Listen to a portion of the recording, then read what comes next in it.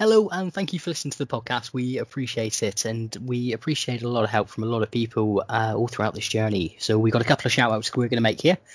The first shout-out being to Beck Sutton, the graphics designer who is designing our logo. She is the creator and owner of Primal Studios, which can be found on Facebook. Or if you go to primalst.com, you'll be able to find her work there, and she is fantastic at what she does. Yeah, and the second shout out we'd like to make is to Andrew Stanton, composer of the song Escape the Oppression, which is the kick-ass song for our intro. We love the song, we love the dude. You can check out more of his stuff on soundstripe.com, where there's plenty of songs by plenty of other artists as well, where you can license for podcasts. So go check it out and see what's on there and see what you can use. Stay frosty.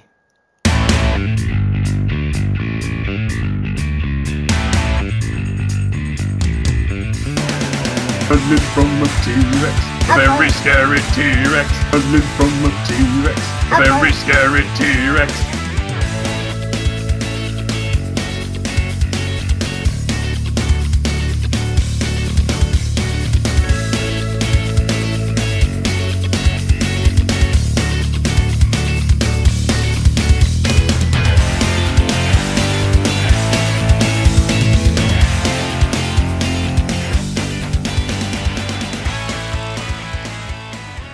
Hello and welcome to The Songs That Made Us, the podcast. Well, we don't really have anything to say for a change, but we are without Connor, and we do have two fantastic musicians in his stead.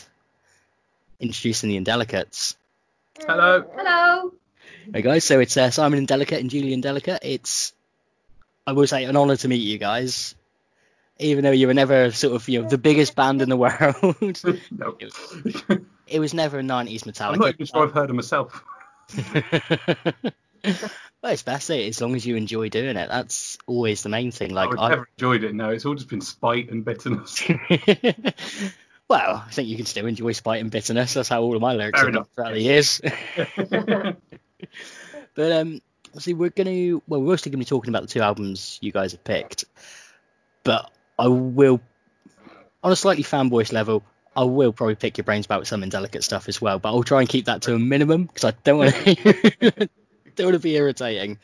But one of the more interesting concept albums of all time for me is David Koresh Superstar, which is the third album.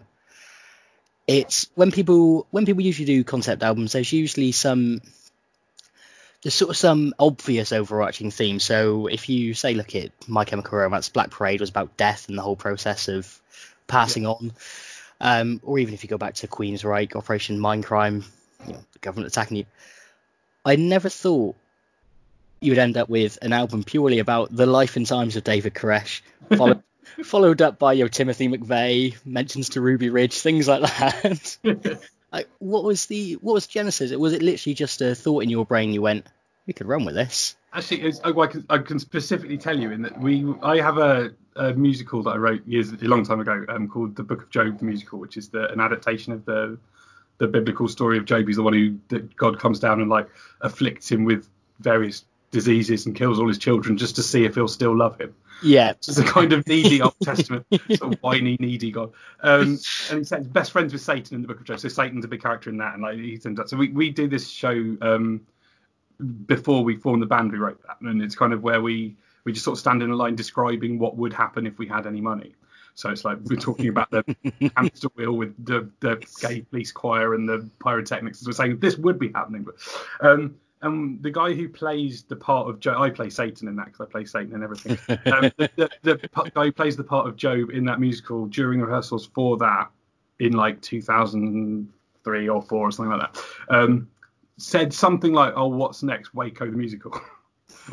As a joke, as a stupid, what kind of moron would do that joke? And I went, that's interesting. And then it just never left my head. So about 6 years later, I was just like, I'm going to write that stupid Waco musical to annoy the record company that we were signed to at that point because they really didn't want us to. Was that corporate at the time you were with? No, so corporate is we own that. So that's the contract. Right, we were signed to a record company called Weekender Records who had a nudie lady as their logo, and their slogan was "Home is where the record player is." And they were just like a midlife crisis come to life, and it was But we were signed to them for the first record, which they gave us an advance and everything, which is because they don't really do that anymore. So but that was only the first record, and then they kind of went bust, and we got our masters back, and it was a whole thing. And then Corporate Records was the record company that we made to release stuff. But at the time, we were saying, yeah, our second album is going to be this Waco concept album, and they were like, no, it isn't. that's a terrible idea. We're like, no, it's not as good. You'll like it. And they're like, we won't like it. And in the end, they went bust, and we released it anyway. And 10 years later, people are still talking about it on podcasts. So who was right? It was them. I think, despite it being a concept album, you've got to try and fit every song into a specific narrative to keep the story going. Musically, the album is flawless in my opinion. Like even just I'm Koresh. That bass line at the start. Followed in by it's a very good bass line, which I think that bass line is the first thing I wrote of the whole thing at the time. I think it was like I had that bass line in my head. I think that was the thing that got stuck in my head after Chris had said Waco the musical. I had this sort of like that I Am Koresh little hook thing, and that bass line. I think that was there long before we'd written anything else. I think I'd like hum that to myself, wouldn't I? Yeah. Yeah. I'm sorry, I just should say, because Julia's standing behind me, Julia has a now sleeping baby attached to her, which is why I'm being vocal and she's not. That's okay, it's not a problem, guys. But yeah, if it needs to be in the future, we can always try and do solo one with Julia for the cabaret. So I think that'll make it. Yeah. We'll see. Yeah. Or we can swap places or something, or you can stand closer to the screen. Yeah. Once he's asleep, we should be okay. He's asleep now. Oh, is he? Oh, okay. Yeah, she can't tell he's asleep. He's strapped to her front, facing forward. There's no idea what his situation is. I think he's asleep. He's alive? Yeah, he's alive. He's just asleep. Yeah, as long as he's alive. That's the main thing. That's all they teach you. But yeah, but even the songs that you think would have a lesser feel to them, so say like Ballad of ATF or McVeigh, they all work so well. And the fact that you managed to make a catchy song about the ATF. Yeah. Well, thanks very much. That's okay. That's my fawning done for a bit. Because obviously you've got all these guest stars as well, isn't it? So like McVeigh obviously has Jim Bob from Carter, the album, which I still haven't coped. I can't cope because like I was so into. Obviously, I'm just moving on to talking about the thing I was going to. But I was super into Carter when I was 12. Like my favorite band in the world when I was 12. And when you're 12, there's no real difference between like famous people you like. So as far as I was concerned, Jim Bob is like as famous as Michael Jackson or whatever. There's no kind of gradation. They're just like they're famous people from when I was an actual child. Well, and so I still to them. So even having had Jim Bob sing on the album, I couldn't cope with it. So I just had to talk to him through Julia. Sort of hide in a different room. Say, tell him to do it like this. I can't. So it's weird, but yeah, I think he did a great job in the end. Yeah, he did. Yeah. After Julia told him what to do. I said, sing it more like Jim Bob. You did. Yeah. Well, what we'll do then, now we've brought Jim Bob up, we'll start having a look at 1992, The Love Album by Carter USM. Fabulous. Which is your pick of an album. Now, always sort of main thing we go into is like, what is it about an album that attracts you to it, or what is it about longevity-wise? How does it stay with you? Was it the lyrical composition? Because the lyrics on it were fantastic. Yeah. But also that weird mix of the music behind it as well. Or just what drew you to it, or how did you discover it even? Okay, so that album comes out in, I suppose it does come out in 1992, doesn't it? Because it's called 1992. The first song is called 1993. A little bit. I think up until I was into music in terms of I had like, if Cliff Richard brought out a single that was like the 100th Cliff Richard single, I'd buy that because it was an event. And I had like the Jive Bunny and the Master Mixers 7 inches. But I think Carter and 30 something, so the album before the Love album, is probably the first time I'd heard music and gone, oh right, no, that's for me. That's actually for me. That's not just for the BBC or whatever. That's someone's, and it's just the kind of blend of. Because I mean, the lyrically brilliant and so funny and intellectually coherent and and just total control over the language that's in the lyrics of the Kite record. There's no kind of vagueness and illusions. It's specific, and it's about particular things, and the things that are trying to be said are said perfectly and with real care. So I think I was into that, but also the way that Carter do this thing that is like probably my favourite thing in the world, which is doing the absolute best with what you've got. And it's not the same as like having loads of stuff and deliberately making things sound worse, which I hate. So if someone does that kind of like precious lo-fi stuff that people used to do in the early 2000s, that really used to annoy me, because it's like, well, you've got an amazing studio, so why are you recording into a reel-to-reel tape recorder? It's ridiculous. Like, but if you've only got a reel-to-reel tape recorder and you nevertheless try and write like La Traviata with it, like that's the sort of thing that I'm well into. So. And it actually is. You brought up you mentioned the Black album, the Black Parade, which is another great example of that, because that's a genre of music that I like hate so much. I can't, that sort of sports metally, like Blink-182 style sort of thrash American punk thing. Hate that style of music. But to take that style of music and go, I'm going to write an epic concept album about death, like that sounds like Queen. Ultimately, it's like you sort of go, yeah, that's amazing, because you're being really ambitious with what you've got. And I think kind of Carter summed that up a little bit. Cause like the Love album, it's got this overture at the start, but it's a drum machine and two blokes, you know, with some guitars, and like, but even though it is just a drum machine and two blokes, they've gone, no, we're going to have an overture, and we're going to cover like The Impossible Dream from Man from the Mantra, and we're going to it's just this sheer ambition despite the restrictions around them. So I think that's what really got me at the time. Well, the thing that hooked me, like, because when we go in to listen to the albums that other people have picked, our main worry is sort of, are we going to like this? Yeah. We've had to listen to a George Michael album. I listened to that podcast. It was good. I thought you really did well. No, because like there's a lot to find in George Michael. So I think you kind of sort of you can look at anything closely, and there's a lot to find in it. Well, exactly, yeah. 'Cause especially it was going back to the lyrics and the vocals. Although the funny thing is, Connor didn't listen to the album either. He was.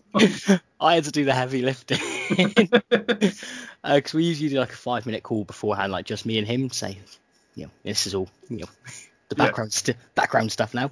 I was very much like, right. So, what did you think about the album? Well, I listened to the first song. Okay. Anything else for me, Connor? Nope. Damn it. But it helps when you've got the right guests to talk about it with as well. Like, Harriet is fantastic as a human being. Like, we're old drama students. She's our old drama teacher. Yeah, it came across. It was lovely, actually. It was really nice. It was a nice listen. Yeah, well, long may those kinds of podcasts continue until we get to our bitter, angsty phase. Where I'm still working on getting some people you hate. Well, I'm working on getting some the teachers you didn't like. Just go back to find an evil PE teacher who's going to come on. Go, yes. I don't know what album. Yeah, I'm trying to think of the worst possible album you would have to pretend to like. Oh God. I like to think that I'm quite varied in music taste, but I think if somebody did bring in, say, anything that's done pop wise in the past 20 years, I reckon would probably not sit well with me.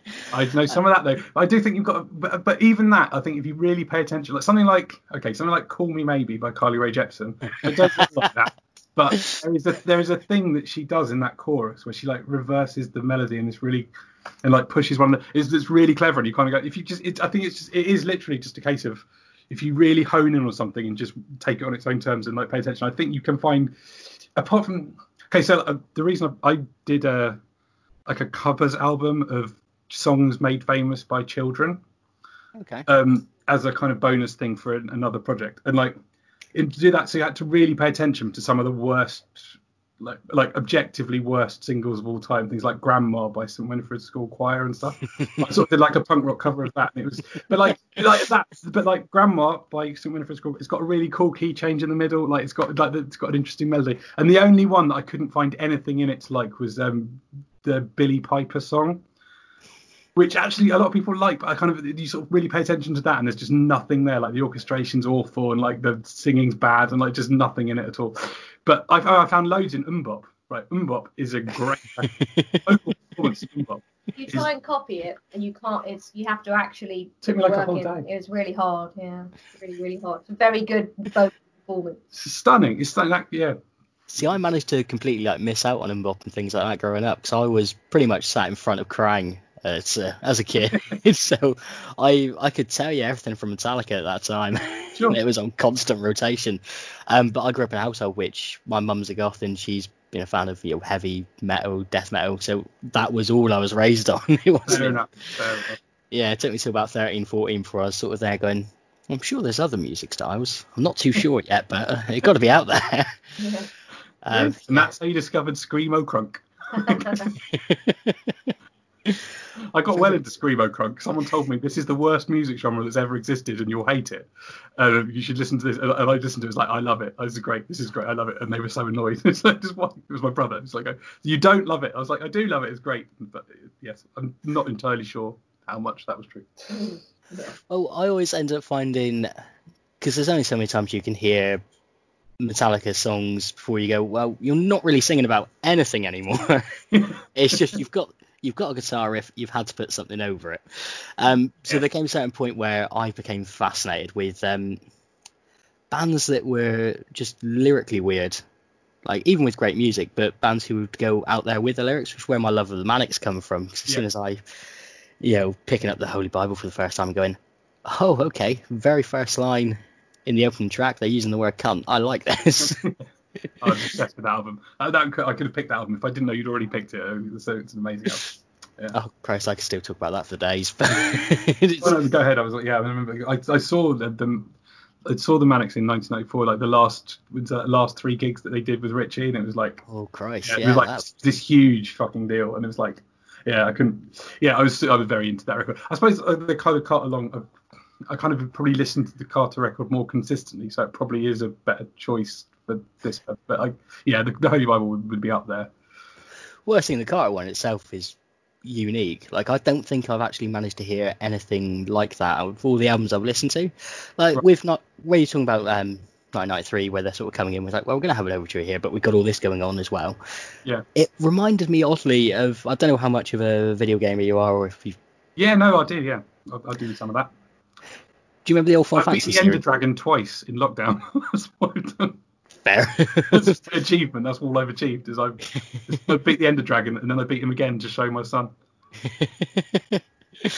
I'm currently stuck on playing The Last of Us at the moment because I'm about 5 years too late to the party, or maybe a bit longer even at the moment. I've never played it. We are an Xbox, not a PlayStation household, so I've never played it.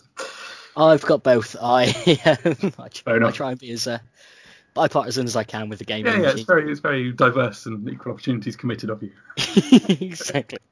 As long as they both keep pumping out good games, I'll be happy. But the 1993 musically, it reminded me massively of the old Final Fantasy game scores.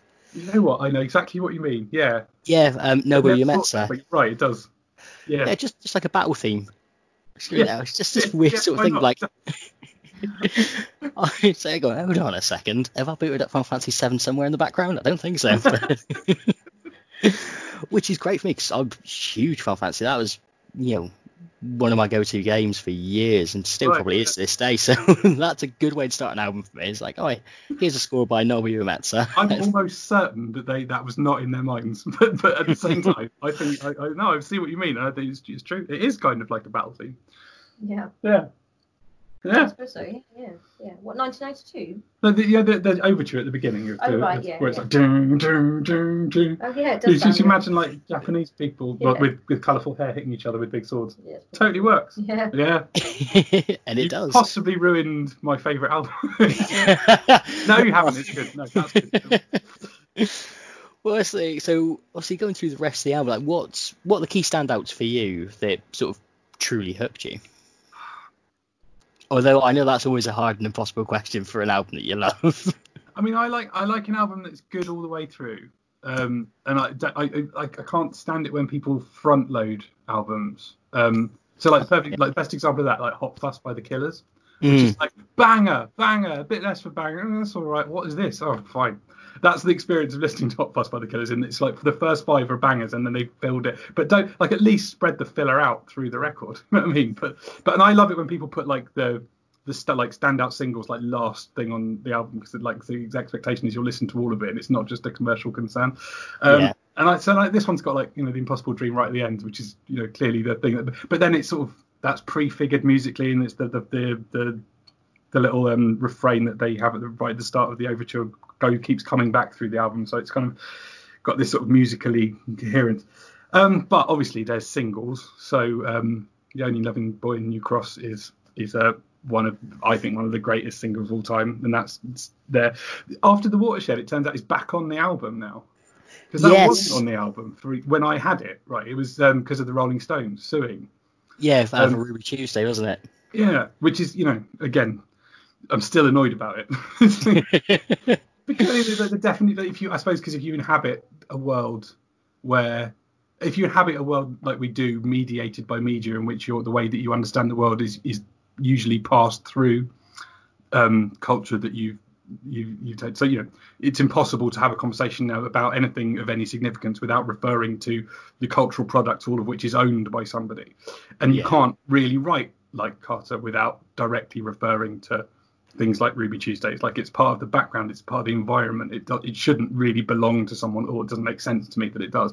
And that the Rolling Stones' lawyers decided to get in on that and try and get some money out of it always struck me as like infuriatingly cheap, even before I was old enough to have sort of complicated thoughts about it.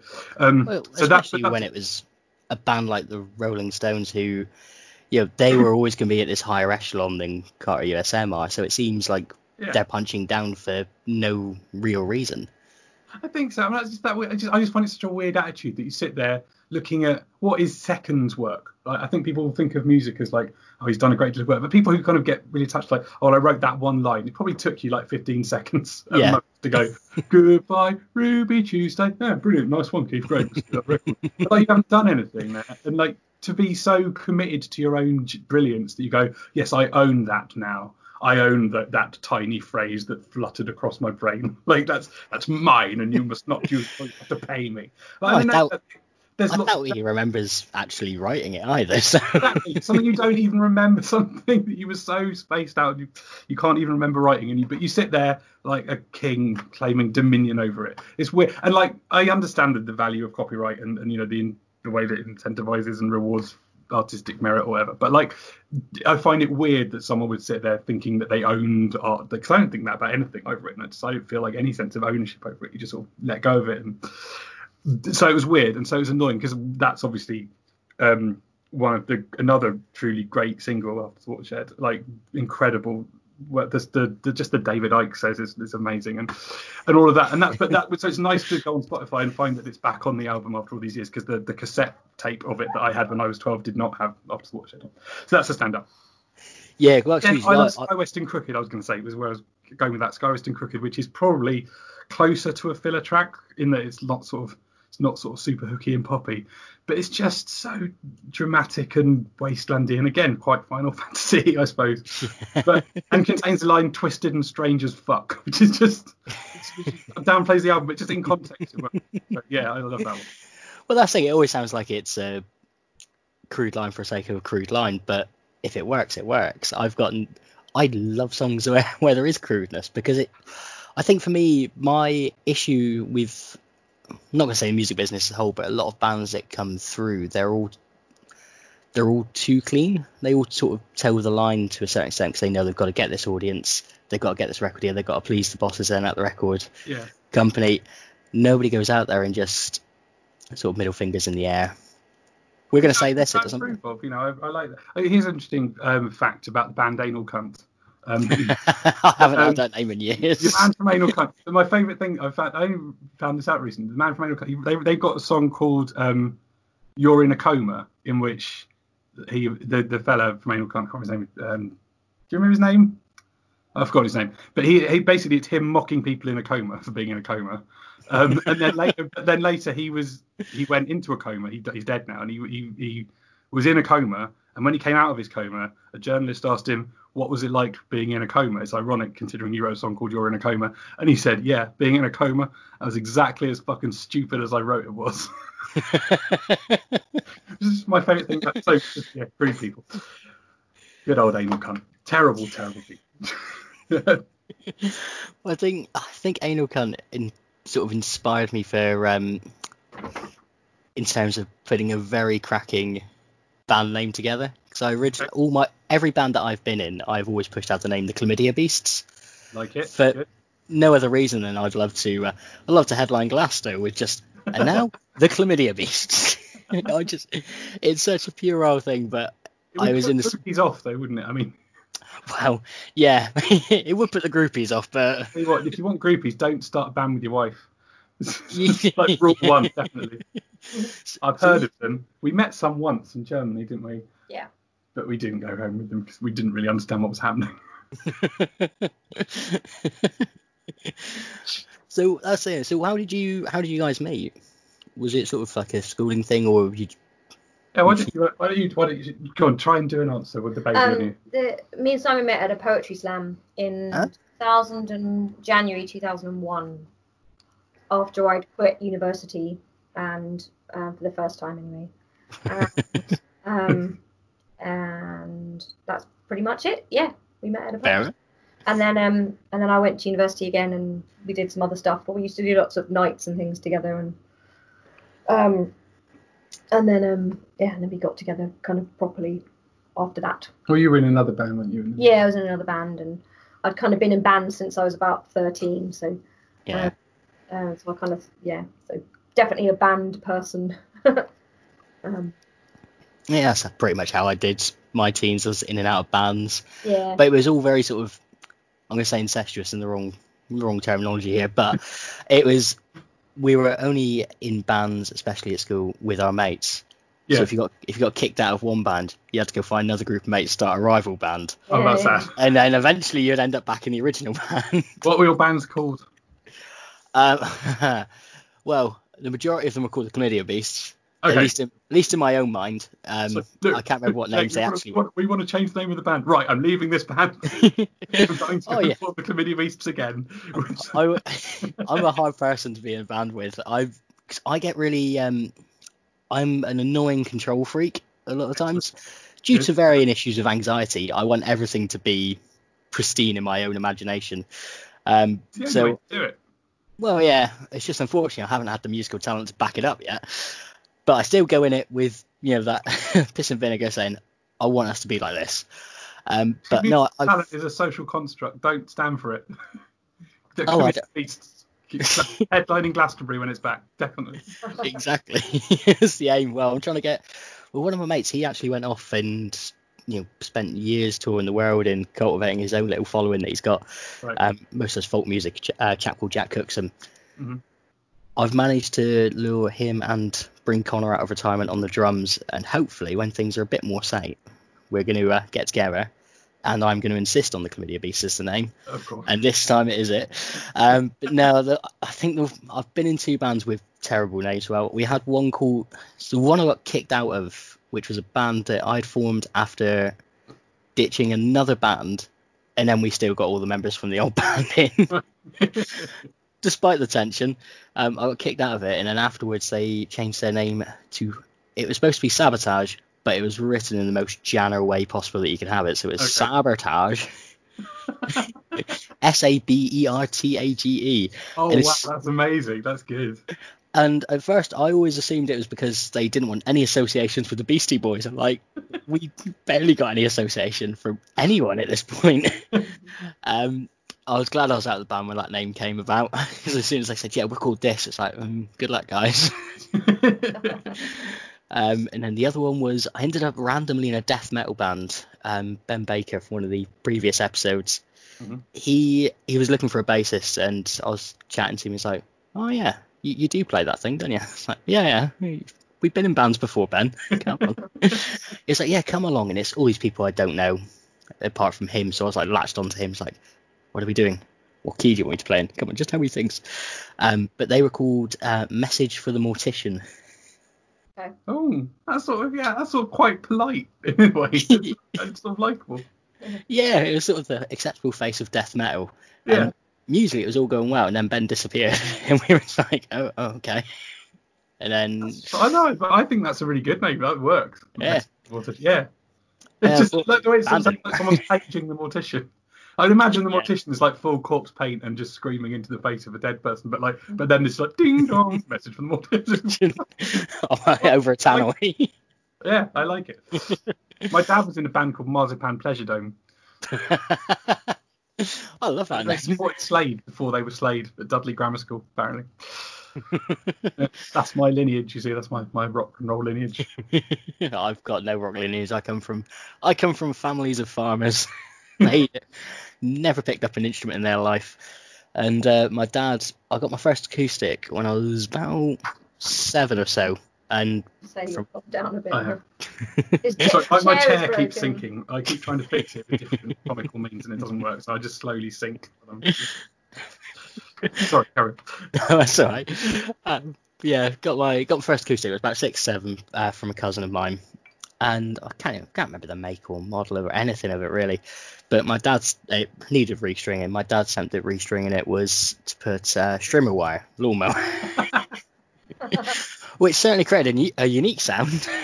I mean, it's one of those things that, like, if this was in 2 years' time after you've just headlined Glastonbury with Chlamydia Beasts, and someone says, "How did you get your sound?" and you had that story, it would be like that would be like rock legend instantly. It's like, yeah, this happened.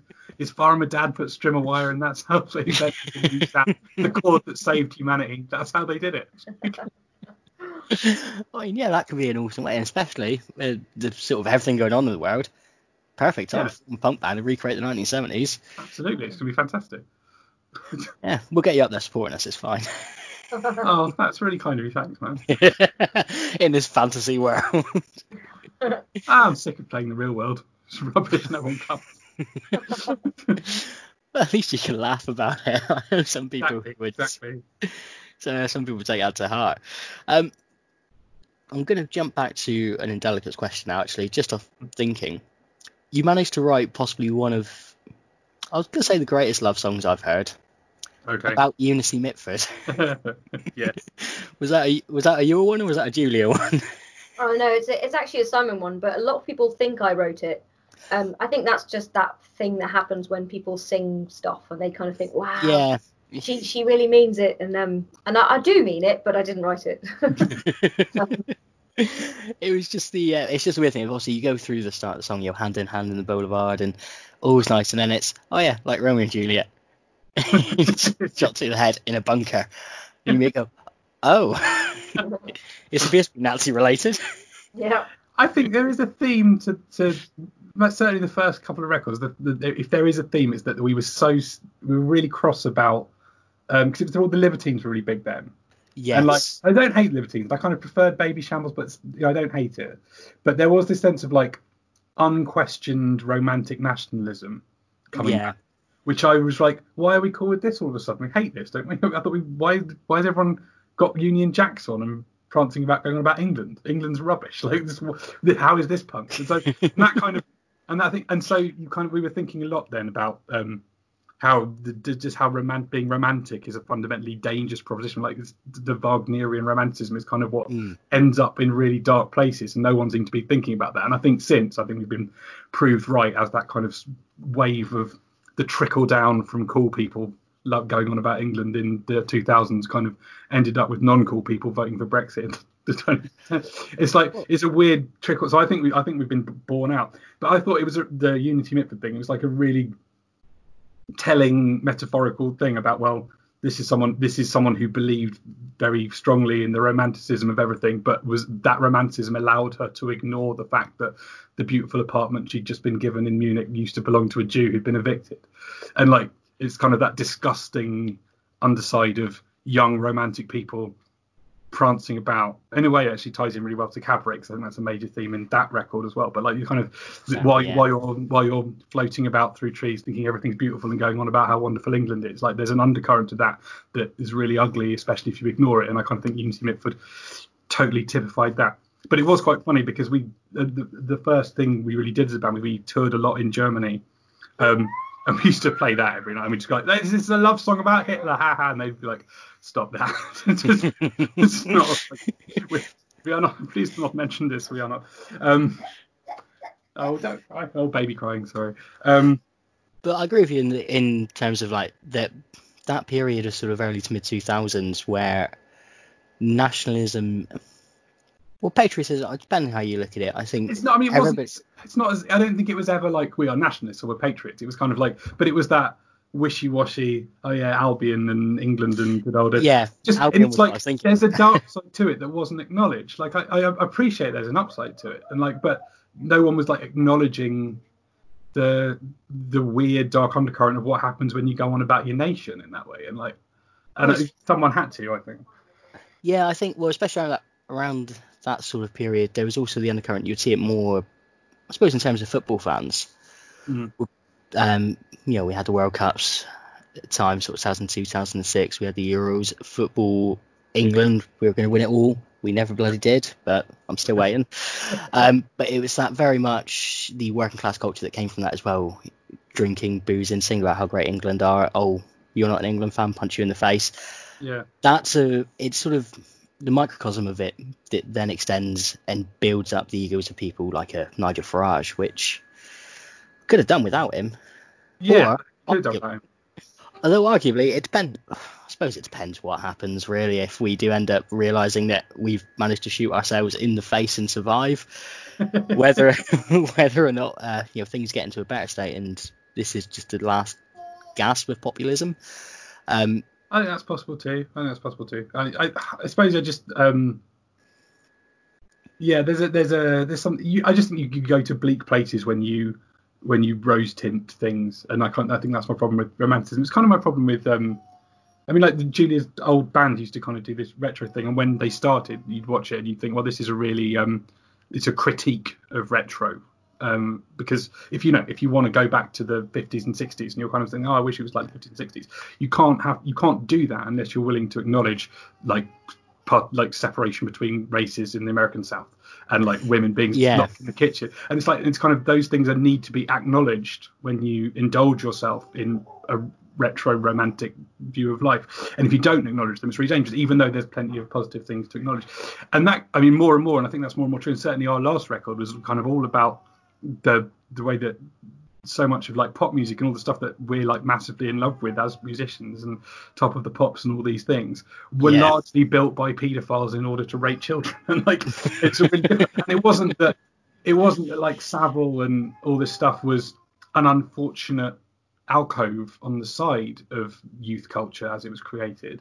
Youth culture was created to serve the lusts of these terrible people, and if you're going to inhabit the world where you're doing pop music and you don't acknowledge that at all, I mean, like I was thinking about, I think about Jonathan King more than I should. Jonathan King wrote a whole like an opera that you can find on YouTube called Vile Pervert the Musical, which is it's proper, like he's really, because he knows how to write a pop song, Jonathan King, and like so it's quite a very compelling thing. But like I was reading something about him and saying that the reason that like in that era they were so good at finding teen idols was because it was men who were into 14-year-old boys who were looking at them going, well, if I fancy him, girls will. And they were right. That was a great way of identifying teen idols. But you can't avoid the fact that thing that's kind of beloved of everyone in popular culture, this sort of history of pop music and all that stuff, kind of had this rotten core to it. I just think it needs to be acknowledged and brought to the surface as much as possible. Well, no, rightly so. And regardless of, obviously, you'll be somewhat self-facing when we we talk about the size of the band. But if someone's writing it, I'm happy.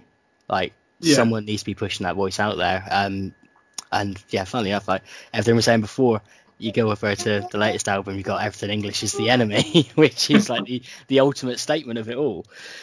And actually thinking about that, I'm just thinking, well, where does that come from? And there's in the Love album, there's Do Re Mi So Far So Good, where Jim Bob sings where are the songs about boozers and buildings banning the bomb and abusing children? It's a whole record about like, why aren't you people talking about this stuff that's real? Yeah.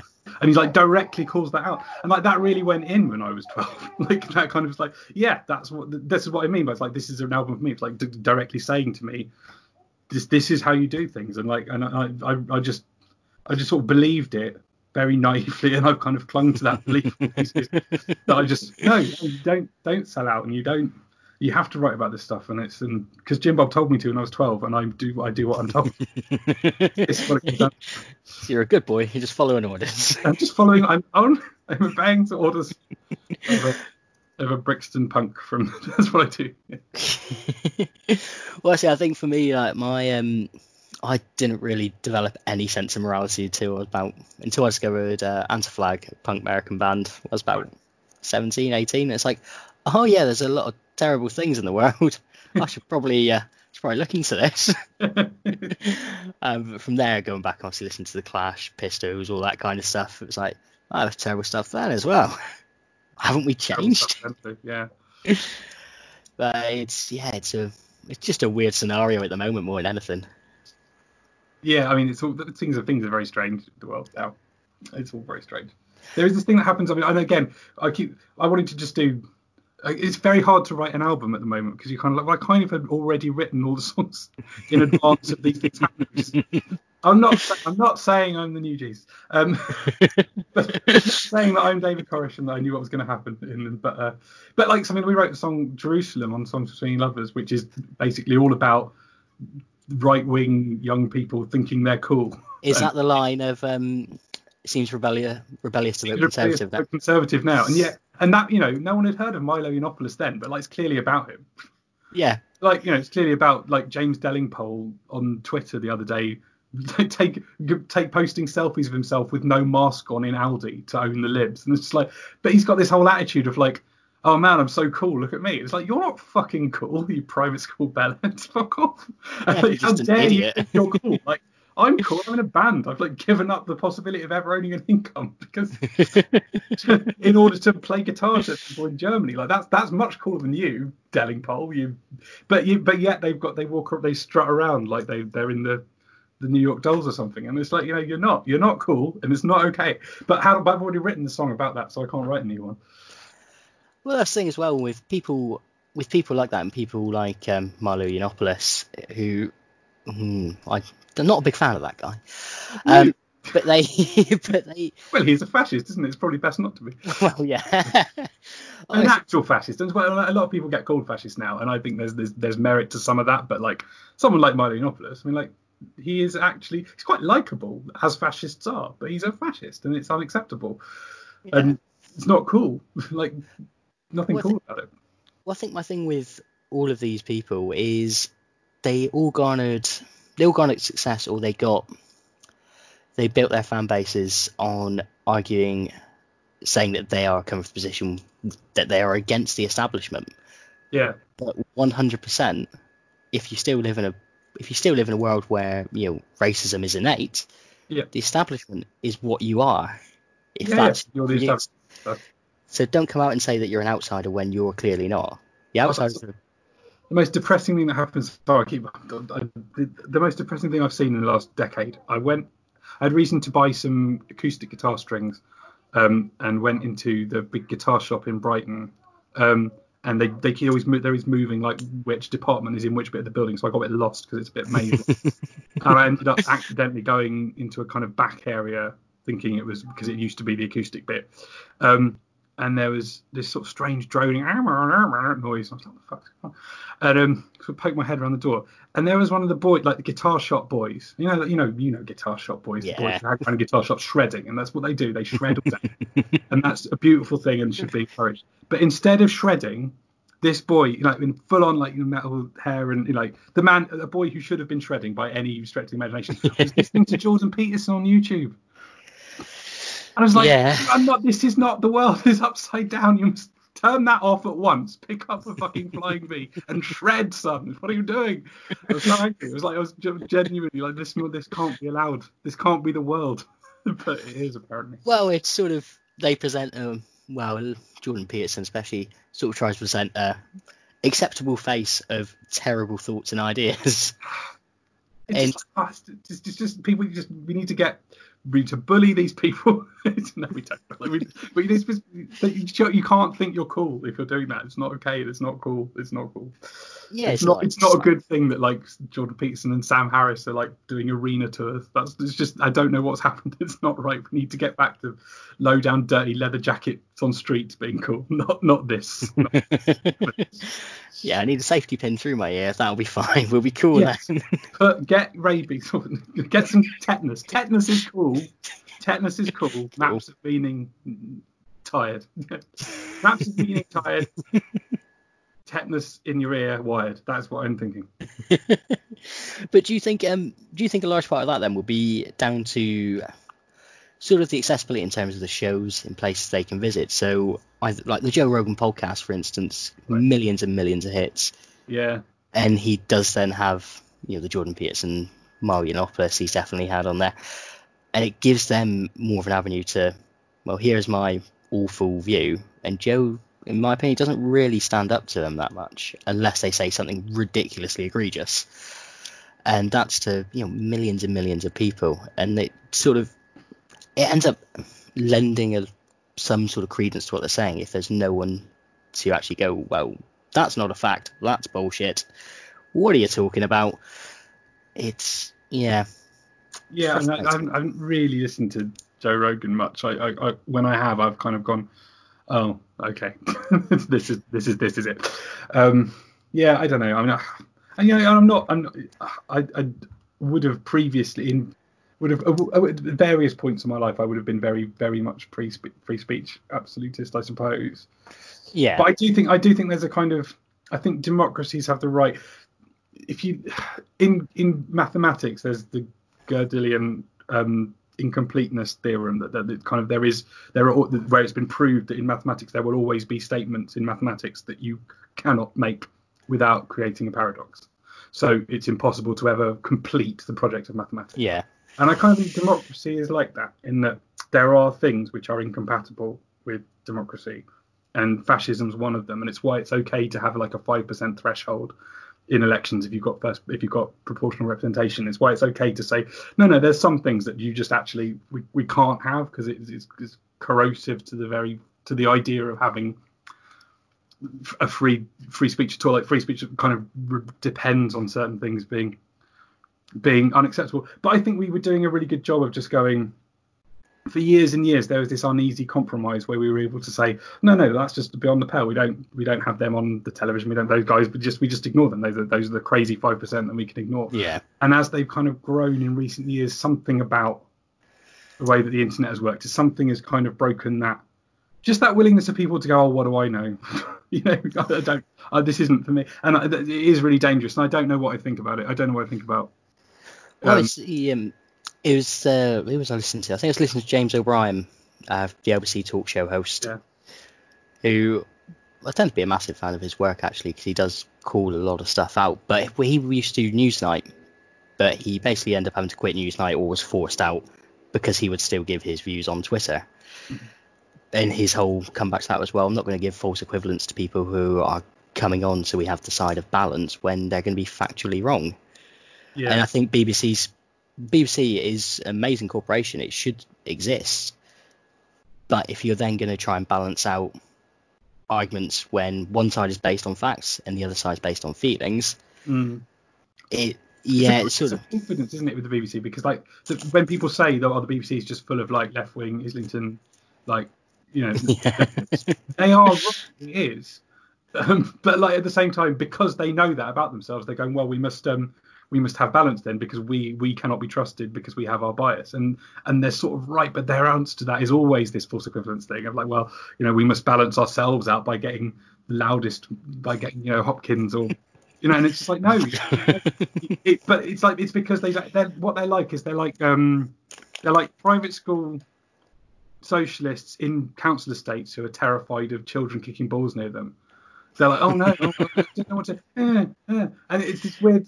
It's like they're afraid of the people. They don't have any kind of understanding of the working class as such, and so they and they're terrified of them. So they go, well, they must be. Let's just get this whichever thug is willing to shout the loudest and put them on the television. Yeah. Because as far as I'm concerned, so it's like, it's weird, but because they've got a left wing bias, they end up having a right wing bias, which is a really weird, twisted thing. It's just, I think it does just come down to a crisis of confidence where they're just not willing to go, oh, actually, no, I'm not having this guy on. He's clearly a fascist. Like we can't just let this go. Well, it's whether or not, rather than than difficult problem. Yeah, it's whether or not they try and go forward rather than present themselves as an impartial programme or an unbiased programme. They just present facts. Yeah. Which should seem like it should seem like an obvious idea, but this day and age, we know that facts and experts are meaningless. Oh, God. I didn't mean to bring you on here to depress you either. it's kind of come from, because there's a sense in which that's a valid viewpoint to sort of say, well, like again, the sort of academic left has got this thing about facts and whether or not facts are, it's something like IQ, which is a fact, but it's a fact that's full of loaded assumptions that you kind of, when you interrogate, it doesn't come up to much and stuff like that. So there is like this interesting thing to be done with facts. We go, facts do deserve to be interrogated, and there's no kind of absolute. But at the same time, when you filter that through stupid people, you end up in a situation where, yeah, no, that's right. It's Bill Gates putting chips in us. That's why they make up stuff about vaccines. It's like, no, that's stupid. What you've done there. It's like, or that's 5G masks cause coronavirus. They do. I've said that. Maybe I should I swap with Julia for a bit? I'll take the baby so that she can talk to her about her album, because she's just certainly. The baby. Yeah. Oh, she's feeding him at the moment, so we can continue going on about politics instead. Oh, that's cool. It's why I brought you on here. I just want to take all your views. They'll ruin your life. The thing about babies is they ruin your life, but your life is going to be ruined anyway. So that's kind of what it was. Well, yeah, you hit a certain point, it's always going to get worse. Yeah. So why not just have a baby? Yeah, let's talk about, when Julia comes back, we'll talk more about that. We'll go back to Carter USM, because obviously we've scratched the surface, really. Yes, sorry. Yes. No, that's my fault. I'm doing a terrible job. This is why I usually have Connor here, because he reins me in and stops me going off on tangents. He tries to rein me in. I like tangents in the podcast. Again, that's a tangent, isn't it? So obviously, I know there's people who complain about it. I listened to one where they talk about, it's like the all killer no filler one where they talk about serial killers, and that's mainly tangents. But I know there are people who complain, go, just talk about serial killers. I'm like, no, I like tangents. I'm a tangent fan, but that's the thing. Like the way my mission statement, like when me and Connor were talking about this at the very start, when it was just a gem of an idea, it was the music's the gimmick. We're getting the people in there to talk to the people. Mm. The music's just our selling point for it. It's like, we get to talk about your favourite album for like 10 minutes. Yeah, totally. And then we'll talk about religion for 3 hours. Which, unfortunately, that was a recording we've done recently. Fantastic. I look forward to that. Oh, God. It was the same one. We both picked the most obscure album out of our collection that we could. Okay. To the point, and we both ended up accidentally going for the option of like, it's got to be a band and an album that has nothing on Wiki at least. Okay. It can't exist anywhere. Right. And I think Connor's was Gavin Clark and Toy Drum Evangelist, which is actually a really good checkout. I'm going to plug it here. But that whole album talks heavy about religion, and we ended up spinning off into 3 hours of us pretty much ragging on religion. so any religious fans that we have, they've now gone. I've insulted Birmingham on previous ones, so we got no Bromwich fans. I've got to say all the best reviews, especially of David Corey Superstar, were from religious publications. Like the kind of because the theology in that is like rock solid. Like there's no fucking around. Like the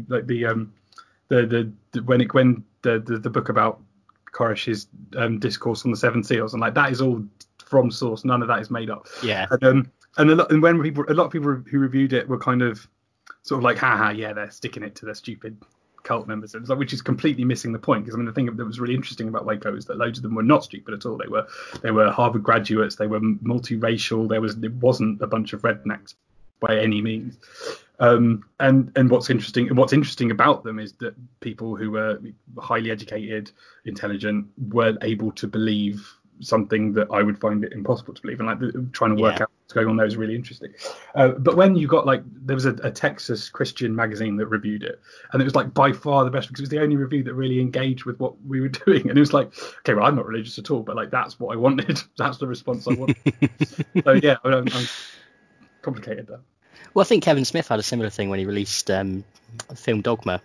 Right. Is he had he was brought up Roman Catholic, I believe. Yeah. So he brings out this movie which is somewhat lampooning the idea of religion. Yeah. And following all. And outside a cinema in his hometown, there was a religious picket, and people were starting, we're not going to ever see this movie, all this kind of stuff. And Kevin Smith decided to turn up in the crowd and hold up his own signs. And the TV camera crew were like, covering it for the news, like, is that Kevin Smith? So they go over to interview him, and he gives a fake name, and they're just looking at it going, I'm pretty sure it's Kevin Smith, but he's telling me that Dogma is poo, don't watch it. And yeah, the religious are the best for advertising products what people are going to see. So you think about Dogma's that's get quite deep into like Catholic theology, doesn't it? It's not again, there's not made up stuff in that. It's like the shit demon stuff that all comes from actual like Catholic sources. It's not something that he's just which I think is the best way if you're going to have a go at something. You want to really know it, I think.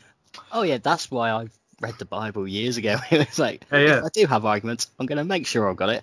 Same reason I read the Quran and Talmud and things like that is mostly because I'm a nerd as well. But that aside, you got to read them. And they might be right, you can't just they might really be onto something. I don't think so, but no, you don't know. But although it does have on my bookshelf, the status in at the moment, all the religious books are scary just because it's easy to get to. However, they are bookended by two interesting books on either side. On one side, I've got Fear and Loathing in Las Vegas. Nice. Hunter S. Thompson. And the other side, I have Mein Kampf. So, which is this. I think I've got something similar downstairs. I think I've for years I know I've got like the Aleister Crowley, the Book of Lies, is next to the Bible, I think. And probably something else. There used to be a catalogue you could get from America called the Loom Panics catalogue, where you could get like the best books in the world, but they were all quite like out there.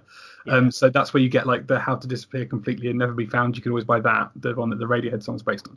But like my favourite I've got there is called Coup d'etat, a Practical Handbook by Edward Lookback, which just tells you how to overthrow a government, like, but not from the like a cool sort of like revolutionary, cool left-wingy perspective, but just from a like, no, if you are practically a military officer wishing to overthrow your government in a kind of junta, this is how you do it, just step by step. And it's a really good book. I think I kept that in the section as well. That catalogue was like the best thing in the world because everything is amazing. You need to keep that book next to The Republic, though, by Plato. I must have that somewhere. I've got a degree. It's got to be there somewhere. What is your degree in, if you don't mind me asking? I've got a master's degree in Renaissance studies. Ah. So that's really handy. I've used it once to get out of a parking ticket, and that's all. Just that MA. It's right. All I've got is I've got 3 technically 2 A levels, which spell out the word dud. When so that was great getting the results back, but that was long after the point I'd given up anyway and decided that I was going to do something else. Yeah, totally. It's all such nonsense. But they sent home my 5-year-old. They sent him home with a report at the end of school, and it's just like, well, what on earth? He's 5. What on earth value is that? Ridiculous. I mean, and they only do it because parents want it. The teachers know it's stupid, but anyway. Ridiculous. The whole thing's ridiculous. Julia's back. Hello. What would you like to say about babies? About babies? Yeah, we were talking about babies, and I could hear you going, don't talk about babies unless I'm talking about them too. I didn't say that. Oh, didn't you? No. I was saying we can talk about cabaret together, because probably I thought you was, because I was saying, the babies, and it was saying, don't just, it's me that's holding him. No. I've just kind of been doing like nothing but childcare for a while, apart from like occasionally doing some theatre or like trying to sort of claw together some other stuff, and we haven't really had a break, so so it's been a bit of a challenge. I can't even remember why I brought that up. Because the point is that my brain is kind of atrophied slightly. So I start sentences and then I actually just can't remember the end of the sentence at all. It's completely gone, like it's all just sort of Yeah, that's because we haven't with the other one. Like, occasionally, you'd have like grandparents take them away for a couple of hours or something, but because of the virus and stuff, we just haven't. Yeah. You've basically been holding that baby for 9 months. I mean, he's really cryy when he goes to me, so he just ends up back with his mum. Yeah, and the lockdown babies are super clingy because of course they haven't really seen any other babies. Yeah. There's no groups to go to or anything. Like you kind of rely on groups at churches and stuff to kind of give you a cup of coffee and kind of like that. And say, "You all right, dear?" And you're like, "Oh, I'm a bit tired," and you can't really do that, obviously, at the moment. No. Like you're not even getting your nice coffee, I'll make you a coffee. No, that's all right. It's not the same. No, I know. You want church I want an old coffee. lady with coronavirus. An old lady with coronavirus in a church. I've coughed on it, darling. Oh, lovely. Herd immunity. The whole church has it, darling. Yes. It's all right. We've been praying. Oh God, I really need to sort of watch televangelists in America. I want to see how they're going at the moment. Imagine that would be. I just see every few days it seems to be someone who's going, God has told me not to wear a mask. 2 days later, I have coronavirus. The best one recently was some voodoo thing, wasn't it? In New I didn't Orleans. see that There was one. it's either in New Orleans or in Louisiana somewhere. There's some voodoo lady spiritualist or something. I can't really remember any more apart from that. But you should look it up. It is. I mean, you weren't jokes whenever you're. No. So there's this chicken on the other side of the road, right? Yeah. Right. Before he starts to cry again, we should talk about cabaret. Yeah, go on. Ask Julia about cabaret. You go nearer the microphone. I can't sit down. I'll move the microphone a little bit closer to you so that you can do more. You can hear me all right, can't you? I can indeed. You're coming through loud and clear. Now, with cabaret, our first thought was, well, that's an odd pick. Yeah. Purely because we hadn't thought about, we can look at musicals in this. Yeah. So, background for me, I was an A-level drama student, as was the non-existent Connor at the moment. We had seen Cabaret years ago, but I completely forgot about it until I listened to it again. Yeah. It's awesome. Thank you. Yeah, it's great, isn't it? It's really, really great. Have you ever seen a staged version of it? If you saw it at school, you did it at school. Yeah. We went to Theatre Royal, so we watched a stage production of it. Yeah, because it's different to the film. Which one? Who's in it? Oh God, I can't remember. It's about 15 years ago. Okay. When did we spend it? We saw it with Julie and Clary. We did see it with Julie and Clary. I don't know how long that was. Quite a long time ago. Anyway, yeah. It was definitely not Julie and Clary for this one. I would have recognised him. It was like, I think it was because he added this layer of filth. Because everyone else in it was quite like ragery and proper high-end stage school, but Julie and Clary was just really dirty, which made it work really well. Yeah. Well, I think it was the thing for me of as soon as you start seeing the swastika come up, and I was like, oh, I see what time period we're in. Yeah, exactly. So the musical's a lot more has a lot more in it that makes it. If you watch the musical and then watch the film, it makes a lot more sense in many respects. Because there's a lot more songs in it that kind of connect the dots a bit, whereas in the film version, obviously, it's a great film and an amazing performance and everything, but there's a lot of stuff going on that in the musical that it just isn't there in the film at all, and kind of shadow. But that's the thing then. So I'm assuming you're a fan of musical theatre then, overall. Yeah, probably more than regular music. Probably. I don't think I really realised that until I was sort of about 21. Yeah, we got into it early, and then after I left school, I suddenly lost interest. I disappeared from the world for several years. Yeah. But so what about it then with Cabaret? Is it just a case of that hit you best out of all of them, or is it just one that you can always go back to regardless? I think it probably defines a lot of the art that I've tried to make, and it probably, just because it's all about fascism, and I'm kind of obsessed with exploring fascism, and there's a lot in it that does that, It's also you as well. Yeah. You're half Austrian. I'm half Austrian, so there's a lot of, I don't know, there's some connections there, but I feel like it kind of informs being on stage because there's fascism all through the whole thing, so it's kind of like the people doing things on stage are fascists. And I mean, they're not fascists, but they're demonstrating something about performance that is really true, which is that you want people to love you and look at you and think that you're the best at stuff, which is a bit of a strange obsession to kind of desire. And in a broader sense, that's what happens in fascism. You the kind of idolatry and stuff is, it kind of ruins whole societies, and it all really starts in this kind of small performance way on stage, and there's loads of nuance to that. So being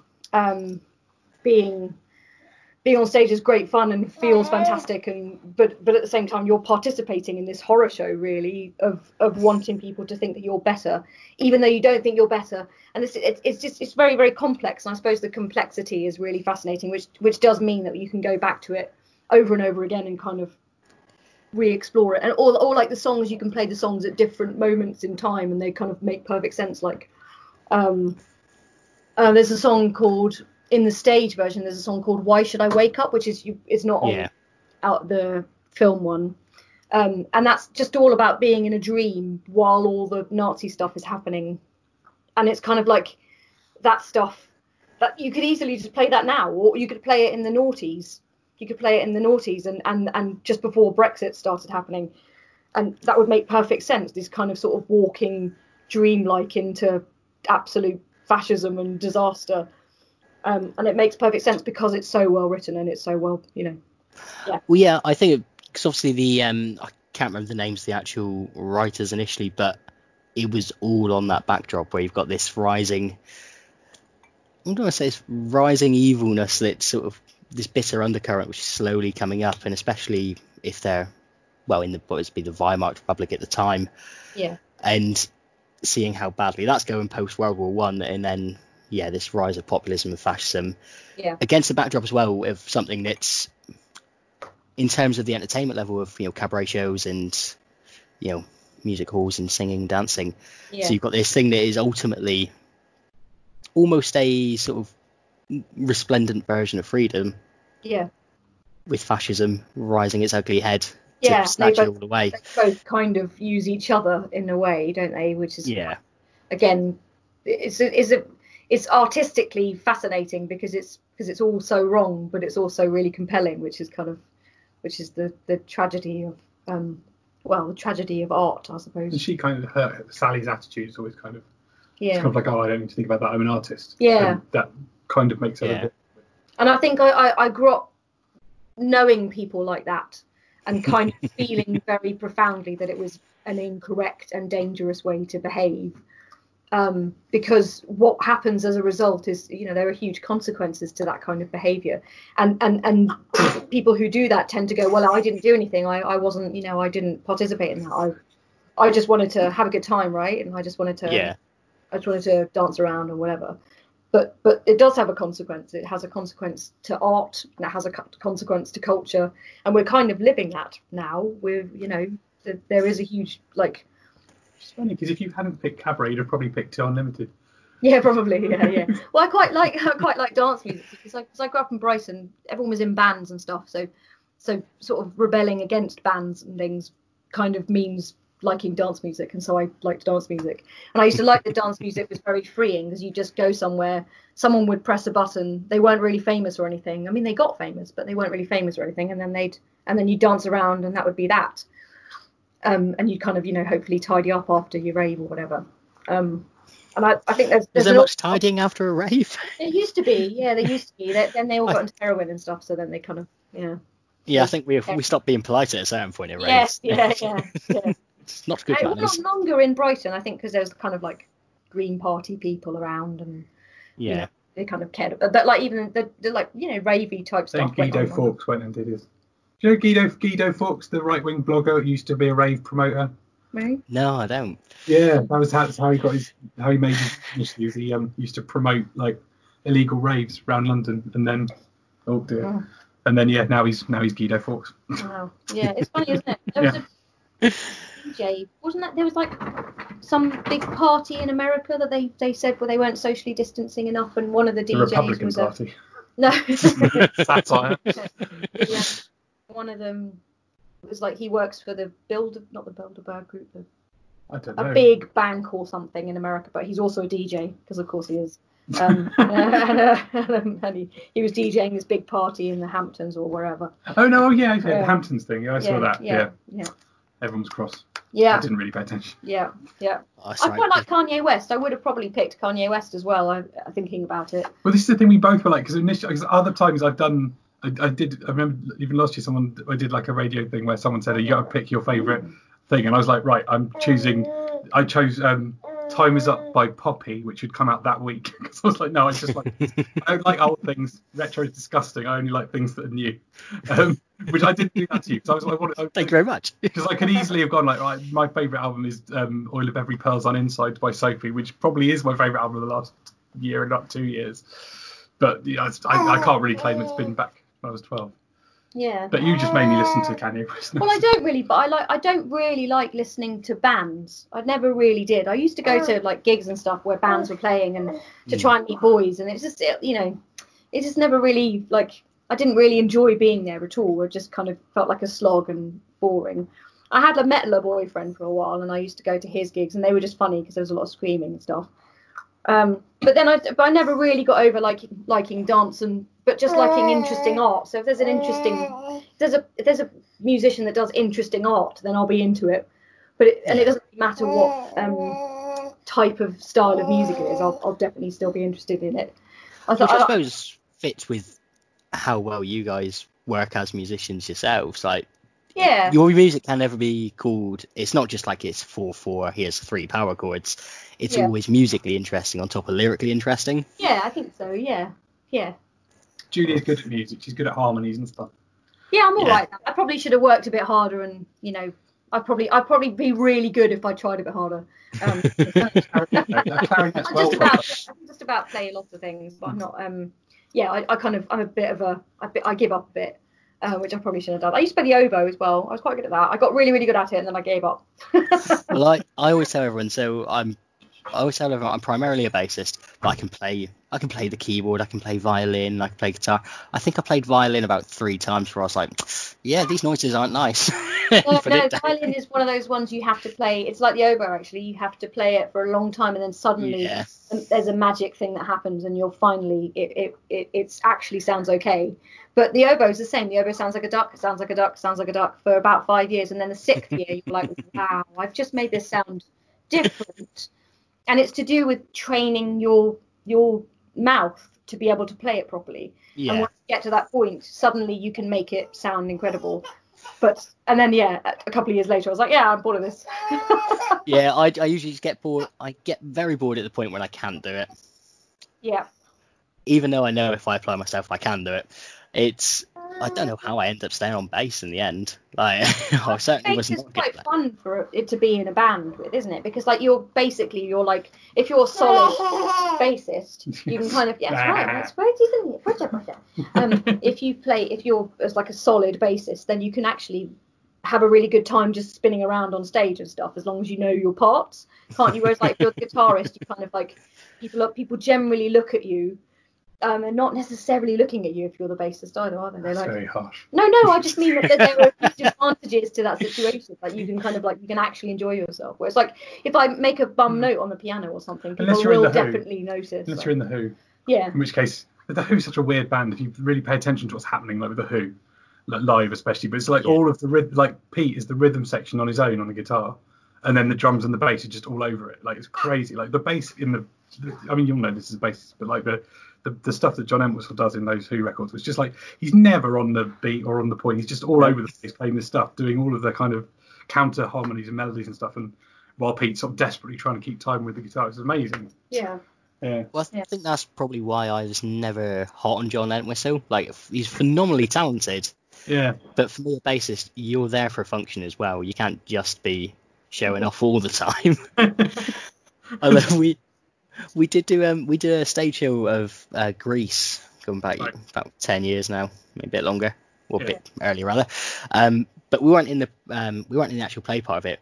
Me, Connor, and a couple of other friends got roped into being the live band playing Born to Hand Jive.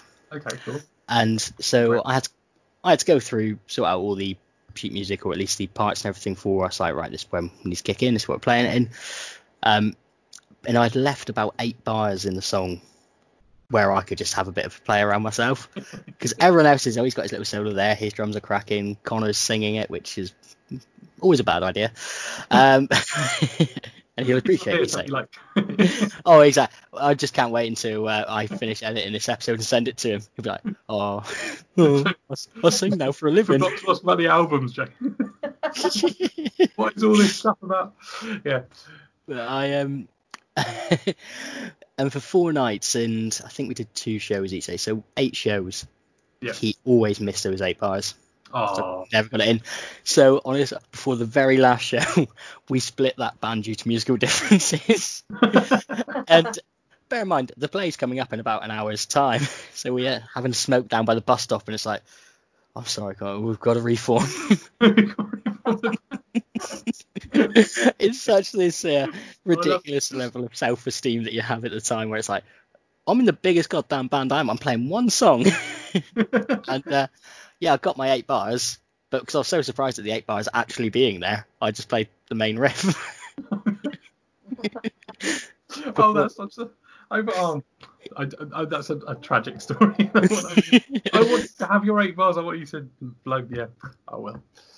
It's alright. I got the 8 bars. My own fault after that point. I can't blame Connor for that anymore. But yeah, it's just the ridiculousness of bands when you're young, isn't it?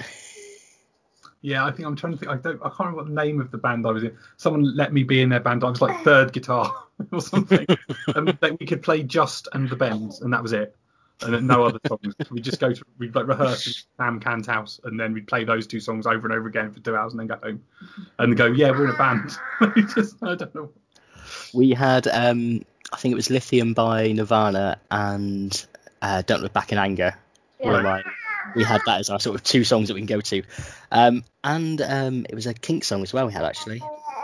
One of the 2 famous Kink songs that anybody knows. Yeah. Dun, dun, dun, dun, dun, dun, dun. Yeah, you really got me. That's it. Got me go. Yeah, okay. The one where you razor blade the amp. That's how Ray Davies invented metal. Or kind of, not really, but like they took a razor blade to the speaker inside the amp cabinet, and that's how they got the distorted sound on that. They didn't. So you get that distorted guitar thing, which obviously is now huge, but like, and then you just sort of mess up the sound by razor blading the speakers, and then you kind of go, wow, this is what this instrument was born to sound like, and it's this huge thing. Yeah. That's good. I didn't know that. Yeah, really good. Give me all these interesting facts. Well, what I need. Like Elvis, because like there's on our first the first song on our first album, I say that once in a corridor in Memphis was a singer took a breath, right, which is a reference to Heartbreak Hotel, where Elvis couldn't get the decent sound on the vocal, went out into the corridor where there was better echo, and kind of invented rock and roll because like just by having this echo for no reason other than it sounded cool, and having them release the album, found out it wasn't in Memphis and I got the wrong studio. So it's a complete lie. I mean, the story is true, but it was in Nashville. So yeah, so I'm so ashamed of it.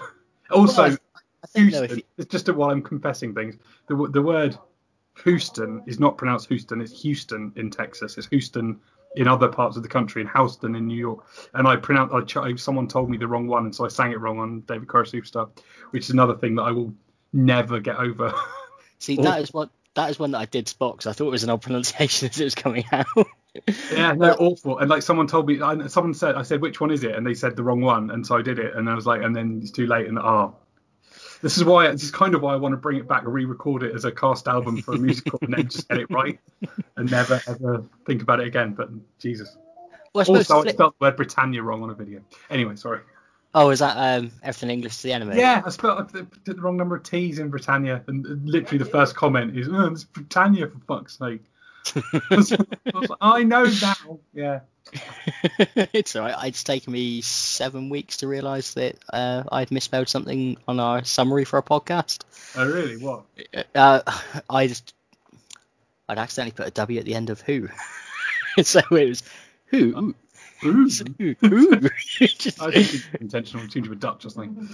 Yes, I was trying to be camp. God damn it! But that's the thing with the Elvis one though. Yeah. I think you can still make the argument that Memphis works just because you'd never say he's Elvis, but if you say a musician or a singer in Memphis, people make the assumption of Elvis. So I wouldn't worry too much about that one. The Houston one, though, that's egregious. Unspeakable, isn't it? It's heinous. It's absolutely heinous. I can't bear it. Absolute horror show. Yeah. No, I just there's no punishment severe enough. Like, it's always worse when you're the only people who know it's there as well. Nobody else is like noticing. there are people. So there are people who know just that one. They're not happy.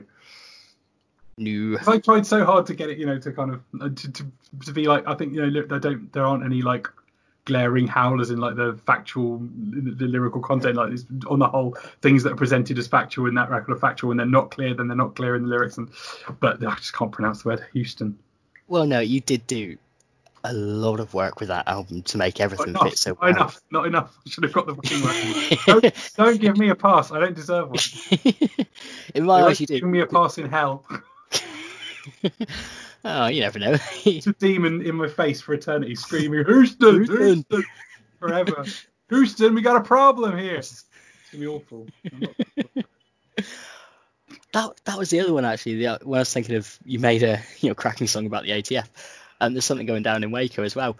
It's a ridiculously catchy song. I just never. It's like all the parts, all the ingredients should not work well. They shouldn't. That was a beautifully recorded one as well. Yeah, we recorded that in Texas. Yeah, there were 4 of them recorded in Texas. So Superstar, Something's Going Down in Waco, 7 Seals, and one other. Yeah, one of the others. One of the other ones. John the Revelator. Yeah. And we did that with our friend Joy in It was technically our honeymoon. So we got married in Las Vegas, and our honeymoon was like we kind of went, but then we kind of did quite a lot of work on our honeymoon that we made a record, and it was honeymoon. Please tell me you did like the typical Vegas of weddings, like a drive-through with Elvis there for you. It wasn't a drive-through, but Elvis was there. Yeah. Little Nice. Elvis. He wasn't Chinese. He had a gold suit on, and he did. We had to pick songs, and we had The Devil in Disguise, and we had Now or Never. Yeah. And at the end of Now or Never, it goes, my love. Well, that goes up to that note. Yeah. He went, it's now or never, my love. It's fantastic. And the preacher was like, by the power granted to me, vested in me by the state of Nevada. Took about 10 minutes. It was fantastic. Oh, I think those are the easiest and best weddings to do, though. I despair at the thought of, at some point in my future, having to have one of those sort of more stereotypical, well, we'll have this big building, we'll have all these people. All I can think of is, well, money's going to be awful. Yeah, just go to Las Vegas. It costs about $300, and then you just done. You get your photo, pay extra for the photo, and then you're off.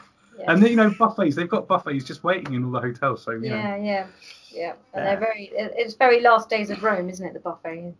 Yes. You have it's so cheap because they want you to gamble. You see, so they make all the buffets super cheap. So you can go and have like a really gigantic Last Days of Rome type meal. And it doesn't cost you very much. And so what you do is you kind of go and grab like a whole chunk of parmesan and you put it on your plate, and you're like, why have I done this? I don't need a whole chunk. I mean, I would use this at home over a few weeks. 6 months. 6 months worth of parmesan. And because you're full, you leave the parmesan on your plate. You just take one bite and then throw it away. This is what I mean about being in a dream. Why should I wake up? It's like it's all there. It's like, well, why were we doing that? Will that be something in the future that is just people will look back and go, yes, people used to put whole chunks of parmesan on their plate in Las Vegas, and Julia Indelicates and then did it. Throw them in the bin because they were full. Madness.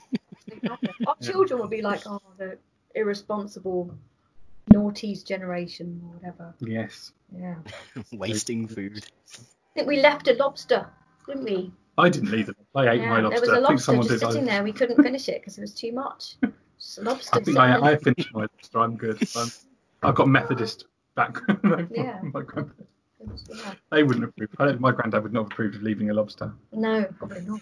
No lobsters left behind. It was like $29 or something. Like it was nothing. It cost. Yeah, like the whole buffet was like $30, like 20 quid for like. Completely ridiculous. Insane. Like. I mean, I'm half tempted to book the plane now. What is about? I don't know. We're just sort of going, oh yes, it was awful. It's so good. It was awful. I was so ashamed. That was really. No, it was brilliant. But yeah, and then we went and drove to Texas from there, and then we were making some more of that record, and we went to Waco, to the site, which is actually not in Waco. It's like an hour's drive from Waco. But Texas is massive, so like an hour's drive is like popping to the corner shop. And Yeah, it's really weird. They're like a locust. Like you'd step off the road and like just like thousands of locusts would like swarm over you. It's a very biblical feeling place. It's hot wind blowing through the plains. And then as we were stood there, there's like a memorial set up to the people who died in the fire,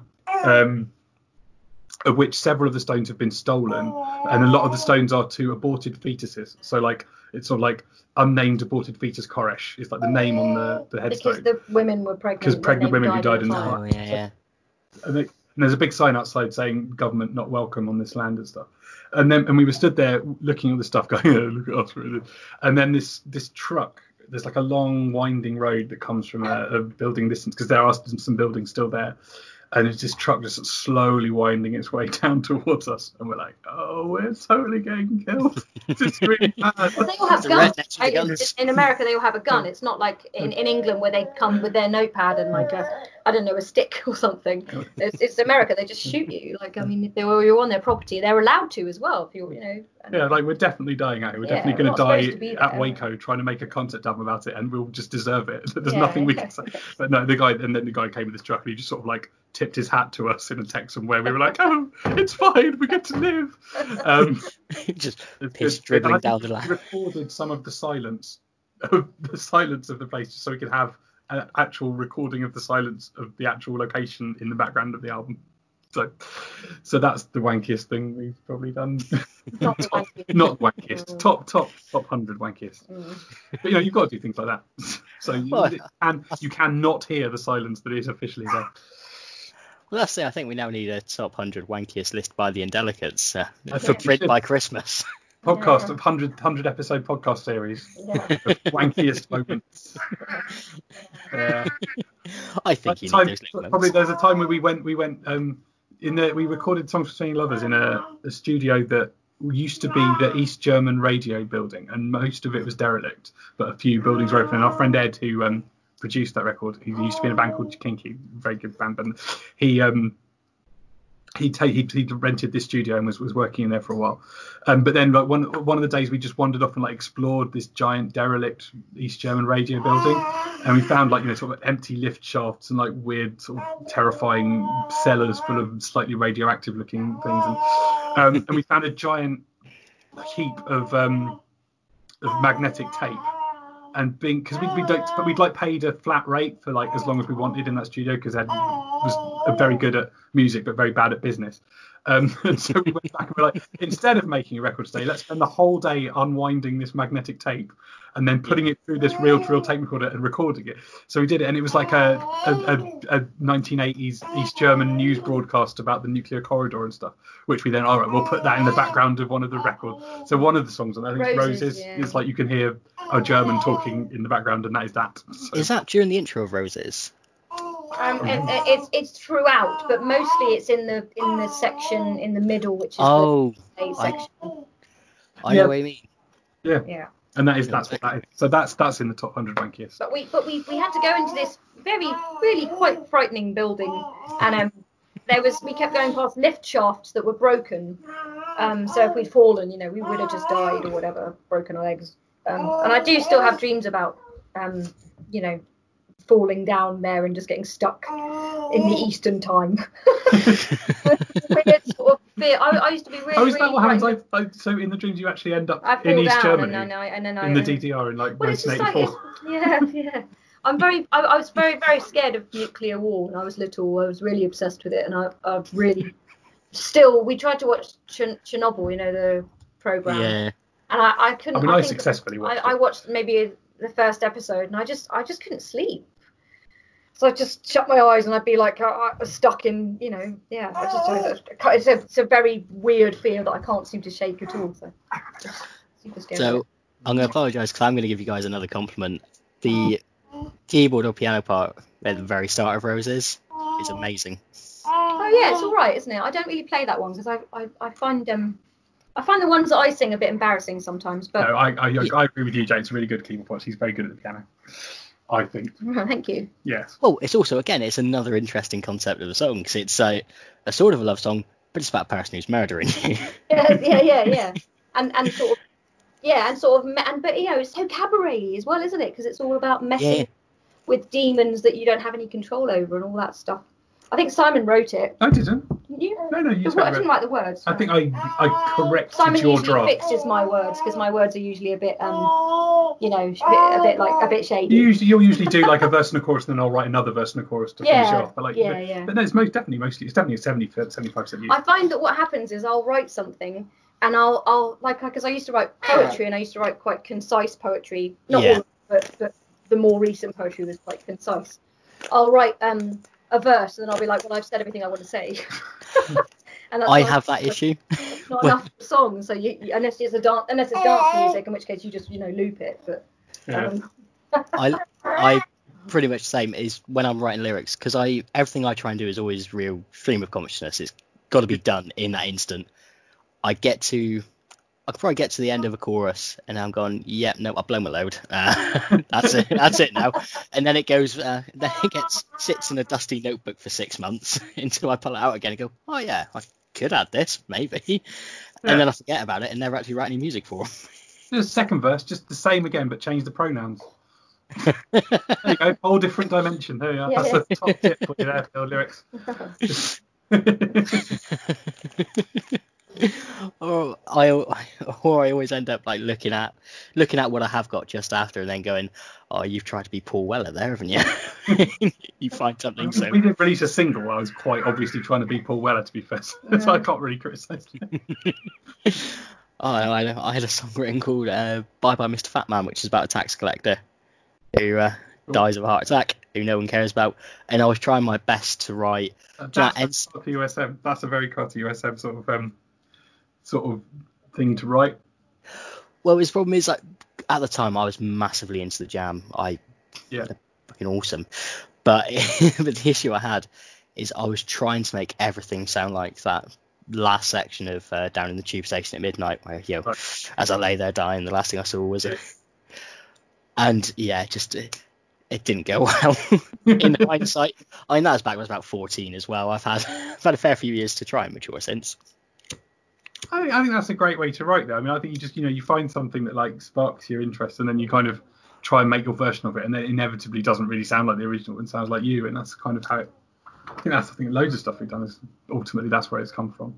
And what I'll do is if we we'll get a new instrument, you pick up, we'll get a banjo, and then you can write the same song again, because you've sort of written enough songs on the guitar that like you run out of, can't just do those chords again. But if you do the same chords on a different instrument, you can, I can find new ways of doing that. And so is that sort of why we end up with more of a sound change from like Caesars of England? Yeah, I think so. I mean, you you don't want to just make the same thing. I mean, I think there are two. Actually, some people do, and I think there's kind of two kinds of people doing this. In that there's people who they've got the idea of what they want to sound like in their head, and each attempt to get closer to it. And so you'll get bands like someone like The Cure, where it's just he's trying to make that sound he's got in his head over and over again, and then he gets closer, and he approaches it in different ways. But ultimately, and in a way, I think that's probably a more successful strategy. And I think bands that do that really well. Like Suede, I suppose, or like there's more variety in later Suede, and but where it kind of like they kind of always homing in on something, and then there's bands which are more like us, where you kind of will just be like, no, I've done that now, I want to move on to try and do something else, which I think is a harder sell in a way, because like it's less coherent in a way. But well, I think it always runs the risk of alienating the people who've already got there. Off the I mean, I think I definitely feel like we sort of whittled people down. It's like, all right, you like that? Okay. I think the first album was sort of fairly straightforward, and like people were like, well, we like that, and then go, well, if you like that, do you like this? All right, you who are left, do you like this? And then you who are left, how about this? And then eventually you've just got like one bloke, and he's going, yeah, I liked all of it, but everyone else has left. So you're pretty much just stuck with me and my brother. Your brother now, yeah, that's it. And one bloke in Brazil who we cannot go to. See. Well, we've somehow managed to get a fan from America for the podcast. Excellent. I don't know how. I don't know any Americans. Connor doesn't know any Americans, but someone in America is bloody listening. Fantastic. So I'm really sorry about that whole Houston thing, man. I'm just talking directly to your American fan. I won't do it again. I promise. I'm really sorry. That's cool. What we can do then? We can do the David Koresh reunion tour. Take it too. Well, I mean, I really do want to get that on stage, because that's kind of what we did this Paradise Rocks musical last year, and this kind of Paradise Lost in the style of an Elvis movie. But saw then the the next concept and thing I loved after that is I really want to do the David Koresh show. Also, I really want to do this acid house musical that I was working on, but I don't know how I'm gonna. That's not going to happen for a while now because you can't have people in a room doing acid house. But yeah, anyway, but yeah, I do want to get the David Koresh on stage and kind of broaden it out, have more people sing it, and see what we can do there. So we'll see. Well, I hate to say this, considering he's not with us on the show today. Connor does literally tour around the world, starring in musicals and doing junk bands with shit like this. I'm pretty sure we could get him involved in that. Or he would be somebody who's help. I'd be willing to help out as well because that would be fucking phenomenal. It'd be fun. Yeah, cool. Where are you? I don't even know where you are. Oh, sorry, I'm down in Plymouth. Oh, Plymouth. All right, yeah, cool. So yeah, just in the arsehole of the country. Along the coast near Brighton now. So, yeah, so it's not exactly a major commute for either of us. We're both down in Plymouth, so. But yeah, if you do actually, well, it's definitely at the stage where I'm sort of like going, we just need people to get involved and who just mad people who've no self-respect who just want to throw themselves into something like that's kind of the only way to do it because there's no money or anything. So well, exactly, yeah, anything like that. I'm pretty bad at filling in like arts council forms. I've got a very good friend who will fill in arts council forms, and I'm just so bad at it, and I just go, no, screw it, we'll just do it anyway. Which is a bad approach. But in the long term, is a bad approach, but in the short term, is like all I can stand. So we've been doing this. We've been doing it in parks. We went to Brighton with the Book of Job show the other day, and we just sort of set it up in a park and just did it as like a sort of for free to anyone who wanted to turn up, just to do something because I haven't been able to do anything for months, and I know it worked really well. So I mean, but again, it's not exactly a profitable endeavour. Well, I suppose sometimes it's. Do you enjoy it? That's the main thing, I think. As much as money's important in this life, we all need it to live. But doing things like that and being able to go out and do things like that, and especially with your and Julia's level of creativity as well, like if you can enjoy doing that and then just set up these random ad hoc shows in the middle of the park, I think the thing is like we do try and make money for things, and we do try and sell things, and and in the past we have done that moderately well, but like we'd be doing it anyway. I think is the thing we can't get away from. Yeah. And so we've got no leverage with the world. We can't sort of say, listen, world, either you pay us or we'll stop, because we won't. We'll be there anyway. So it's like in terms of economics, we're not in a good position because we don't manufacture our own scarcity.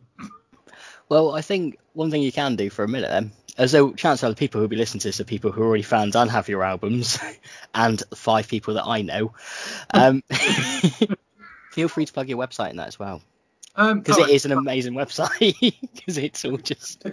Yeah, it's right. I need to probably redo it at some point in the next few years. It's been 3 years since we did a release. I haven't fiddled with it. Yeah, Indelicates.com has everything. The other thing we've been doing recently, as you've invited me to, we've been trying to sell this magazine, which is kind of for children, which is like, if you remember Storyteller magazine with like tapes from the 80s. Yeah. I just thought I love that, and I want to make. So while we've been trapped in the house, we've kind of made a magazine that comes with a CD, but everything's on Spotify as well, and you can just find that's at storygoblins.com. Just like, some of the stories there, they're quite funny, they're quite anarchic and weird, and they're all on Spotify and everything. But we're trying desperately to sell those magazines, which is ridiculously hard, it turns out, because no one's got any money or anything. But yes, that's what I'm plugging at the moment. Well, the main thing I always love about your website as well is the fact that it looks like a normal website, and then you've got bullshit and ephemera. I think bullshit is like press quotes, because I think it's so stupid. Like, I think it's like, because every time you try and do things, like you get these. Oh, I want to play a gig. Oh, we've played with is always the line that people use, and then they list people who've been on the same bill as them, and it's like now Bastille supported us, didn't rate them, but I don't think anyone would tell us, like the PR would say, oh, you've got to write played with Bastille. It's like, I'm not fucking putting that. It's just absolutely not. But they played with us, if anything. But yeah, it's like being on the same bill as if that means anything. But so it is bullshit. So it seemed like the fitting heading for the website. Well, I think, to be fair, majority of the music business in any sense is bullshit. Yeah. It's because it doesn't necessarily reward talent. My just walked in. He's just fascinated to see someone on the screen. Hello. Hello. Right. You right? What's your favourite album? Daddy Donut. Daddy Donut. It's got a really good album about dinosaurs, Daddy Donut. Genuinely really good album about dinosaurs. What's the actual? I can't remember what the actual name of the album's called, but Daddy Donut has got one about It's quite punk rock. He's Swedish, and it's like he's got one that sounds like Lust for Life about a T-Rex. And it's my favourite of all the dinosaur-based concept albums that are out there, of which there are several. And my favourite song of him is Running from a T-Rex. Running from a T-Rex, a very scary T-Rex. Check it out. Genuinely though, if you've got any interest at all in concept albums about dinosaurs, Daddy Donut is the one to go for. He's a legend. Yeah, I'm just. It's cool. I've written it down in my notebook. Excellent. As long. Also, I've jotted down Vile Pervert at the Opera, so I do make notes throughout all these. I'm sorry about the notes. I'm sorry if you are ever investigated for the contents of your notebook. Oh yeah. Well, no. Thankfully, it's mostly albums, and then occasionally I'll write something rude, just in case anyone looks at the notebook. Although I think I'll be writing rude stuff in there anyway. Yeah.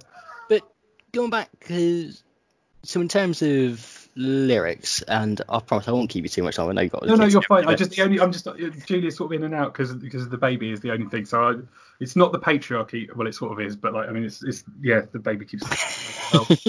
Yeah, so we're just. I'm talking more than her for that reason. So. Yeah, no, that's okay. Like I said, with Julia, if she did want to come on, we'll do it by herself like that. If that would work. I mean, I don't know. I think she's. She'll be back in before we're done. But like, yeah, that's. We'll sort it out at some point. Yeah. But you've got my email anyway, so that's always handy. Although I can't explain how weird it is though. Having an email pop up in it being Simon and Delicate and going, I only know these people from the music I listen to. I only know this sort of angry nihilistic person.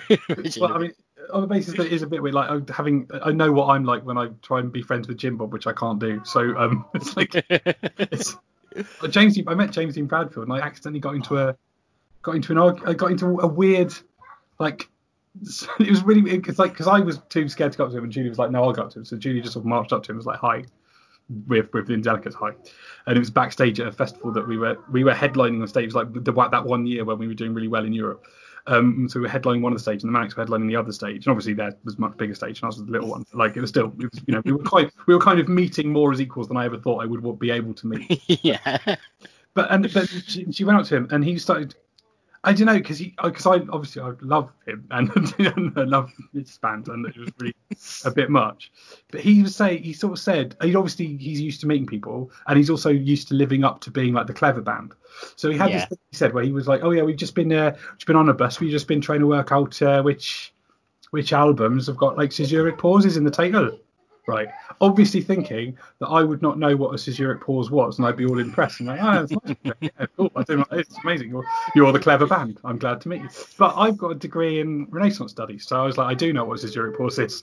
So I said something like, "Oh yeah, you could like there's one in Satisfaction, isn't there?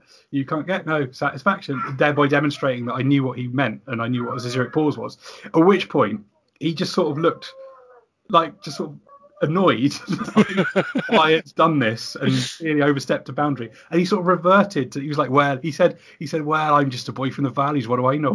I was like, oh no, I'm having an argument with you. I don't mean to have an argument. I love you. You accidentally humbled James Dean Bradfield.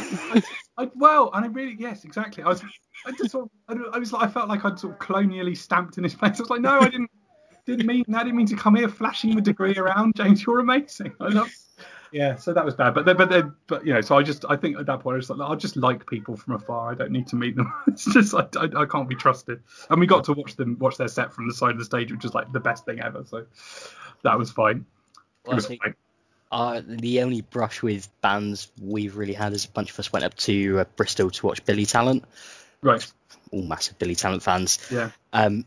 But the way, because they've changed Bristol around a little bit now, but where the old coach station used to be by Colston Hall, it was literally walking distance to the O2 Academy there. Right. And we've been up on the strip having a few beers back in those days when we were young and pretending that that's how you live life. Yeah. But we're walking back past, and just outside the O2 Academy, there's 4 blokes there with their tour bus, and we're like, that's Billy Talent.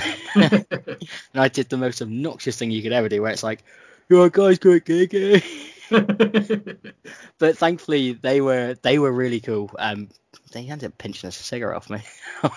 Well, thought what I was saying.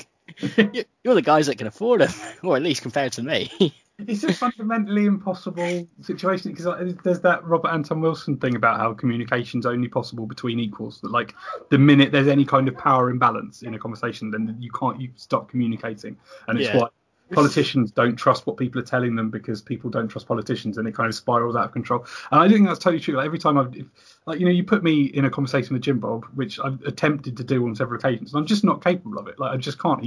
I'm 212 when I see it. It's like, well, I'll just sit with you. And like Les, like Fruitbat is a lot easier to talk to. So I've sort of managed to have quite decent conversations with Fruitbat in the past, but like the Jim Bob, I can't do it. So I just sit. I think it's better for me and everyone if I just go, look, I'm just going to go listen to your album on my own. I'm going to think they're brilliant, tell other people they're brilliant, and then you can just stay away from me because it's the only way to go.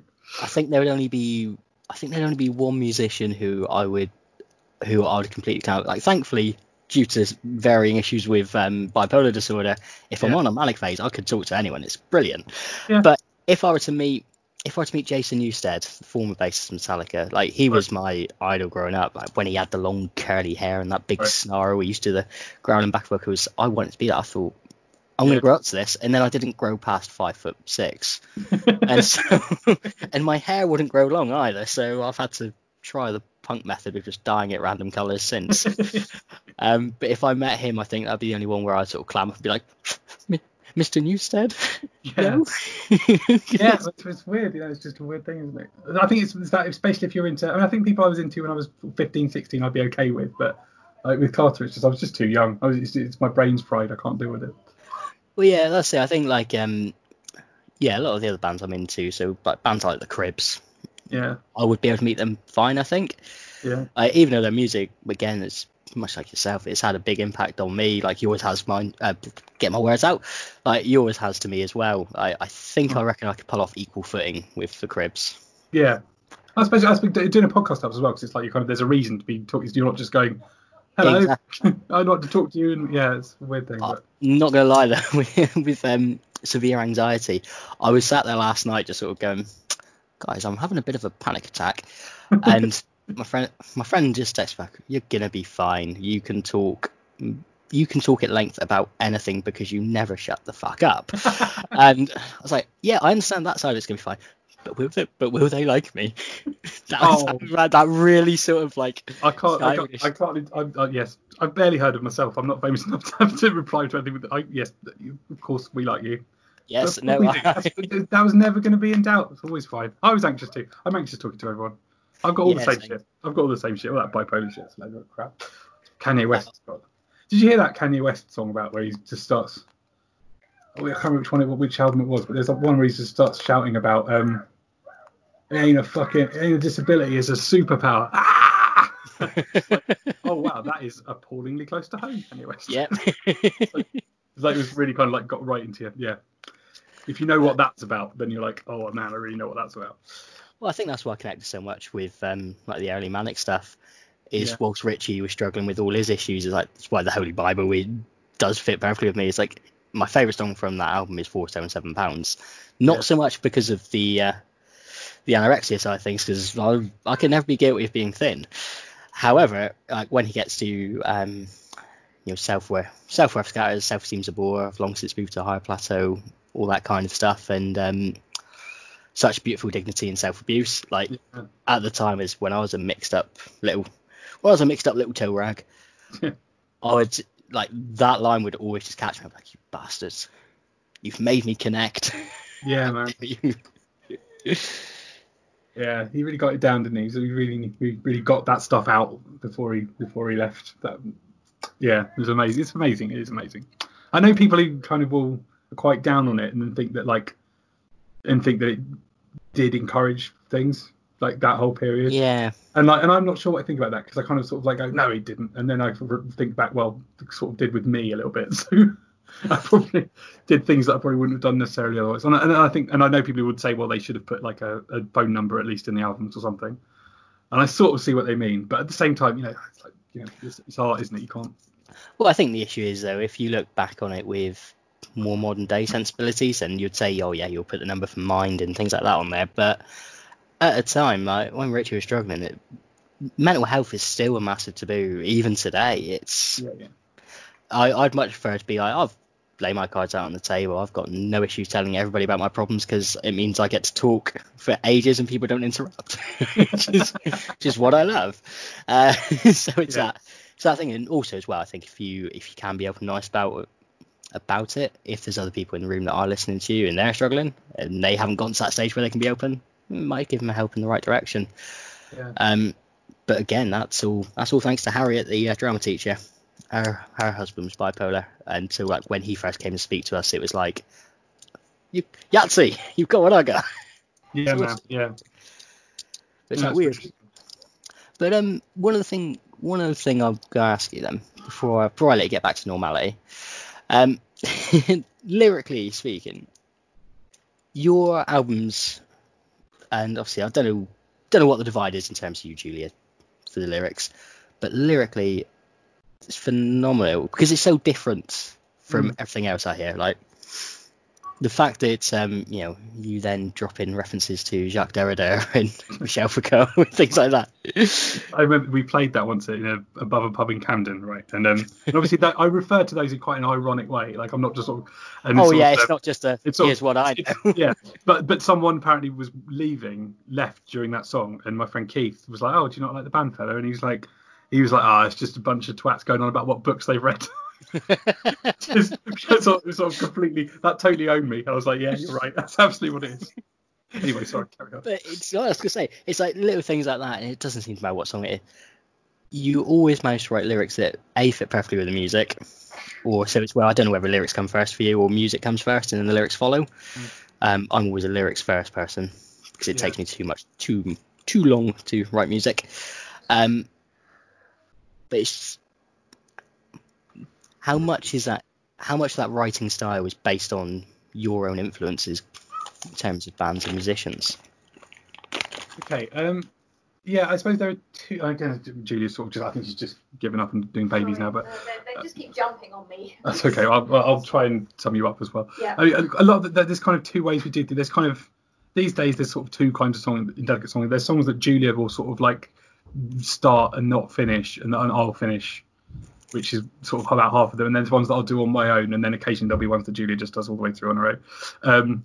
Quite a lot of the time Julia will kind of like, but then the idea of a divide doesn't really make sense with us, because I think we just, like we're married, and like if I'm usually like a song that I think Julia is intending to write, like it's not all coming from me, so I don't really take credit for anything. I think it's all by us. Yeah. And even if like the actual process of typing out and writing, recording stuff and demoing it, and here has just been me, I never really feel like I never feel like, oh, that's one by me. It's always by they're all by us. Even once because like, it's their conversations we've had and stuff we've thought about, and we're quite in tune with each other, and we've been together a long time. So so there's that. And in terms of like, I suppose it's like it goes back to bands like Carter, where it is, like I say, it felt like it was. That's what it's for in a way. Like you can't just and actually often music I listen to, it isn't necessarily like that, and I will listen to instrumental stuff and stuff that isn't lyrics. But I feel like if I'm, because I think you could, like we talk about being wanky and stuff, and people could have accused us of being pretentious.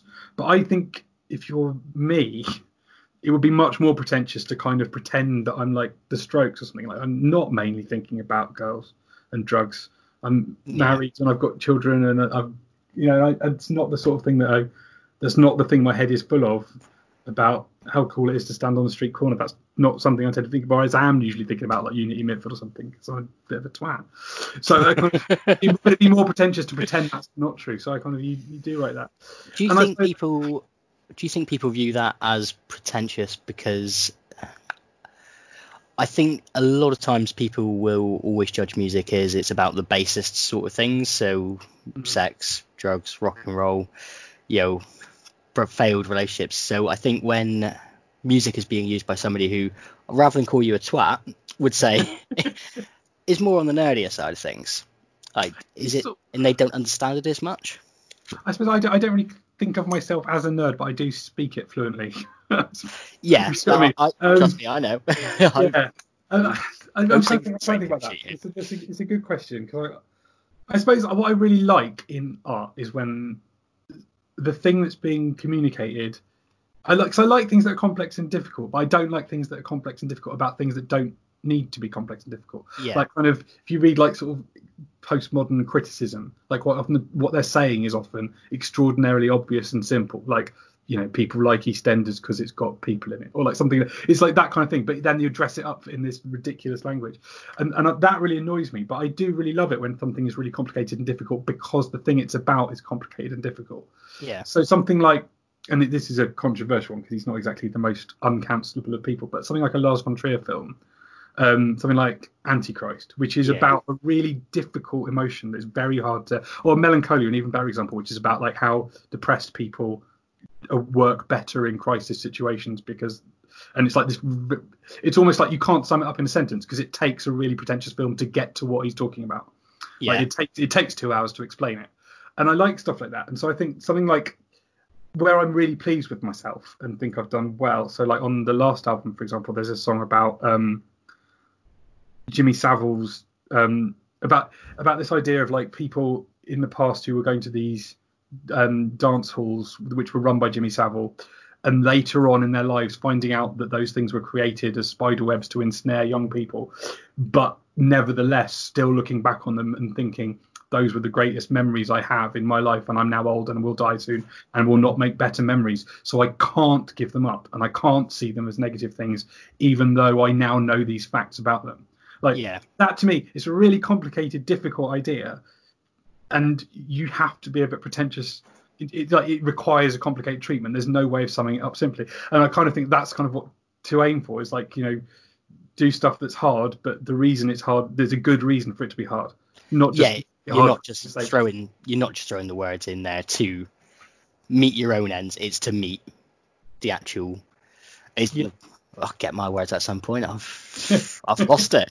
But no, it's like so rather than just throwing out words there because you know words, you're throwing it out because it's trying to explain this complex feeling or emotion, which is I suppose the complete opposite of pretentiousness. And it always goes into, well, I mean that's the most favourable way of reading it. but it does go. But I think it's like the first thing I said today was like this thing of like doing the best with what you've got, not just doing things badly when you've got plenty. And it's like if you've got no money, as we don't have any money, if you've got no studio time, but like I want to make ambitious, difficult things with what I've got, and what I've got is, you know, I'm quite good at thinking about stuff, and I've got no money, but I have got the computer that I can play stuff into, and you just, you know, you sort of go, well, I can't put on a massive West End show, but I'm going to write one anyway, and we'll see how close we can get. And it's like, it's always that, and I suppose the lyrical complexity then comes from that, because it's like, well, I want to talk about complex things and difficult things, and hopefully in a way, but in a way that like the you know, it's always this contradiction in that you're talking about these sort of academic ideas, but you want to do it in the most populist art form there is. But I like that. I like that, the sort of trashiness of it all, and like the throwaway 3-minute thing, and like if you can get something really difficult into 3 minutes, I kind of feel I like that tension and difficulty. And when, you know, and I like it when Carter do it. I like it when the Manics do it, and I like, but I also like it when people who have no interest in that at all do want to sing about sex in a pop song for 3 minutes. Like, I absolutely love that, and that's all my favourite stuff is that. But if I had any suspicion that while they were doing that, like the Thong song, right, amazing song, the Thong song, just about how you like thongs, greatest key change of all time, Sam Cooke level vocals, but it's just about thongs. It's so stupid. But I don't really believe that Sisko was thinking. I think he genuinely wanted to sing about that, but if I suspected that he didn't, if I suspected that he was actually thinking about Nazis and stuff, I feel let down. I've talked myself into a corner there. But like, you know what I mean? I'm just, I don't like it when people dumb themselves down, basically. But yeah. But I don't. Just some. It's probably just a ridiculous argument about authenticity again, which is obviously daft. But I cling to it. I'm just about Generation X, and I cling to this authenticity thing. And well, if it makes you feel any better, I very much the same. Like as soon as I start to feel that a band or anything musically stops being authentic, is the point where I'm like, yeah, I'm done with them. And it's so weird because it's like, sorry, I've interrupted you there, but I'm like, it's so weird because like I really like it when people are knowingly unauthentic. Like I love like David Bowie like pretending to be an alien. Like that's fine. He's not an alien, so that's inauthentic in a way. But like it's kind of, intentionally, artistically inauthentic. But when you're saying you're being authentic, but you're not, that's the thing, isn't it? It's like. Well, I think an example for mine then is one of the ones sort of me and Connor have been trying to record just random episodes when we get like an hour here or there, just so we got content that can be then put in there for when we got little gaps. But he wanted me to do a deep dive of the Arctic Monkeys, who he's a massive fan of. Yeah. I'd never listened to. And you listen to the first album, and it's all sort of kitchen sink realism. It's working class Northern British. It works well. But by the time you get to some of the later albums, I'm now talking about owning a space or owning a hotel and casino that's on the moon, and going, you've wasted your gifts here. Like, you're phenomenally lyrically.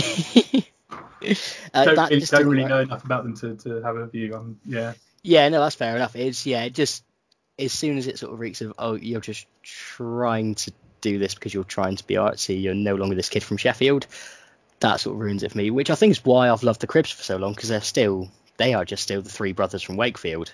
Regardless of how they progress musically, they're still the same old people.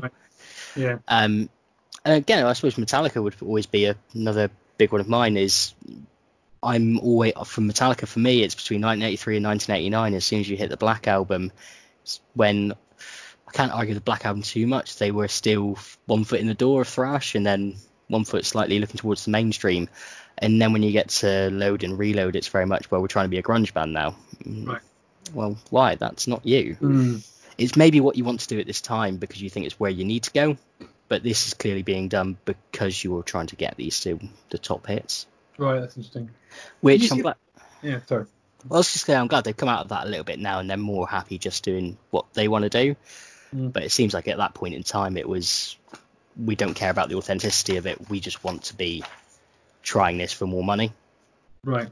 Yeah, that's a shame. Did you see the film about Mayhem and Burzum, the Norwegian black metal stuff that came out? No, I haven't seen the film of it. I've read a fair bit about everything that was going on. That's authenticity taken too far. Well, I mean, like, that whole story is amazing, but I really enjoyed it. A lot of people didn't like that film. I know that Varg from Burzum did not like that film, which probably makes a good film because you don't want him to like you, otherwise you're worried about yourself. But that had a really, like, that was, I think people didn't like the tone of it, but I really loved the tone of it because it was really uneven. And like, ultimately, I think, even though despite everything, ultimately, like, the end of that film, you're kind of left with, but at least we did something. Which seemed the message, which I thought was completely beautiful. I love that it was kind of like, okay, so I'm dead. My friend has killed me, and he's now a white supremacist who will be rightly going to prison. We burnt very good churches. However, what the fuck have you ever done? Who was the wasn't there that whole like black metal scene was fucking mental. Because there was another one who committed suicide, and they used his picture. Dead. I forgot about that. Yeah, brilliant. I mean, terrible, but so young. I mean, that was the thing, is that they were so young, and there is a real sense in which they were young people being really silly. Yeah. And like, that's a really important part of it, and it doesn't even detract from it in a way. Like, it's kind of like there's something about that. There's something about just being really, really silly. But at least you've done something. At least you left something. I don't know. I'm not sure what I'm saying, but it's like it appeals to me in some way. Oh yeah, like the Tommy Wiseau, like, you know, the film, the Room that everyone watched, which people say is a bad film, right? And it is sort of on some criteria, but at the same time, if it was a painting, right, and like, despite his breaking all the rules of painting and failing to produce a photorealistic painting, had nevertheless given you as clear a glimpse into his soul as the Room gives you into Tommy Wiseau's soul, you wouldn't say that's a bad painting. You'd say that's a good painting, and it'd probably be very well regarded. And it's only because film has this sort of pretension to like having rules and realism that everyone goes, well, it's objectively bad. And actually, what the Room does is gives you a very clear portrait of him in his total failure to give a portrait of relationships. And that's really interesting, because again, that is the book that they made the film of. So Greg, who's in the Room, wrote a book called The Disaster Artist, which is an amazingly good book, which has been adapted into a quite good film. But the book itself is like all about this sort of sense of artistic heroism, of just like, you know, yes, he's made this, and yes, it's absurd, but he's done it. And like, there he is, he's sitting in the cinema watching this thing he's made. And like, I love that. I just, that sense of like, you know, he's done something, you know, it's like, he's actually done something. I think that's how to live, as far as I'm concerned. Though it's bad financially, but it's if anything means anything, it's got to be that. Surely. Well, it's actually, you've managed to achieve something that isn't just sitting in a call centre taking calls. Yeah. Which is why I'm doing this podcast nowadays. Because I want to achieve something. Yeah. Oh no, I think I decided to do this during the manic phase. That was the genesis. It's possible that is why I'm saying all those things. Possible. No, I'm pretty sure I was in a manic phase. I was just shouted at Connor through the phone, just going, "Podcast, we're gonna do it. I'm God." One of those moments. But no. Yeah, I know what it's like. It's amazing. Paradise Rocks, only it's Elvis. What? Come on. Oh, well, look, Simon, mate, it has been an absolute pleasure. And I hope this isn't the end of our interactions going forward, because I've loved chatting to you. Yeah, I've loved chatting to you too. Thanks so much. I'm sorry about the baby. Well, I think I'll take him to a playground now. But yeah, I'm sure Julia would have said. I think we got some Julia, which is good. So. Yeah, we got a little bit of Julia. But if she ever does want to come on and just do sort of one-to-one, let me know. We're sort of more than happy for it. Yeah, I'll pass that on. She might. I mean, it's possible she's just a bit overwhelmed at the moment. So. Yeah, it's. Yeah, real life gets in the way occasionally, but it's just there's no one to take the baby. It's just I mean, like, he's a baby who really wants to be with his mum all the time, and I'll have him, but he'll cry, and then so he just wants to go back, and yeah, it's been just because I think just because we've not been able to give him to anyone else during the virus and stuff, he's just sort of got really clingy to Julia. And, so she's suffering a bit from that at the moment. So, but I'll pass on that that's an option. So. Yeah, no worries, man. It's like I said, it's been a pleasure. I've enjoyed meeting you, and I've you too. And I've not Jim bobbed you, so no, not at all. And I haven't offended you, much like you did to poor old James Dean Bradfield. Yeah. Oh God. I don't know what I don't have this conversation about all the worst things I've. Yeah. Oh, poor James. I love you. I don't want. Sorry, man. Do you want me to just have the title of the podcast is "We're Sorry, James"? No, not me, just me. It's like Julia was fine. She was charming and likeable and everything. It was only me that couldn't do it. Simon, sorry, James. And then I'll just have no context in the description as to why. Why not? Can't hurt. All right, you have yourself a good day, all right? Okay, and you. Take care, man. Catch you later. Bye-bye. Bye.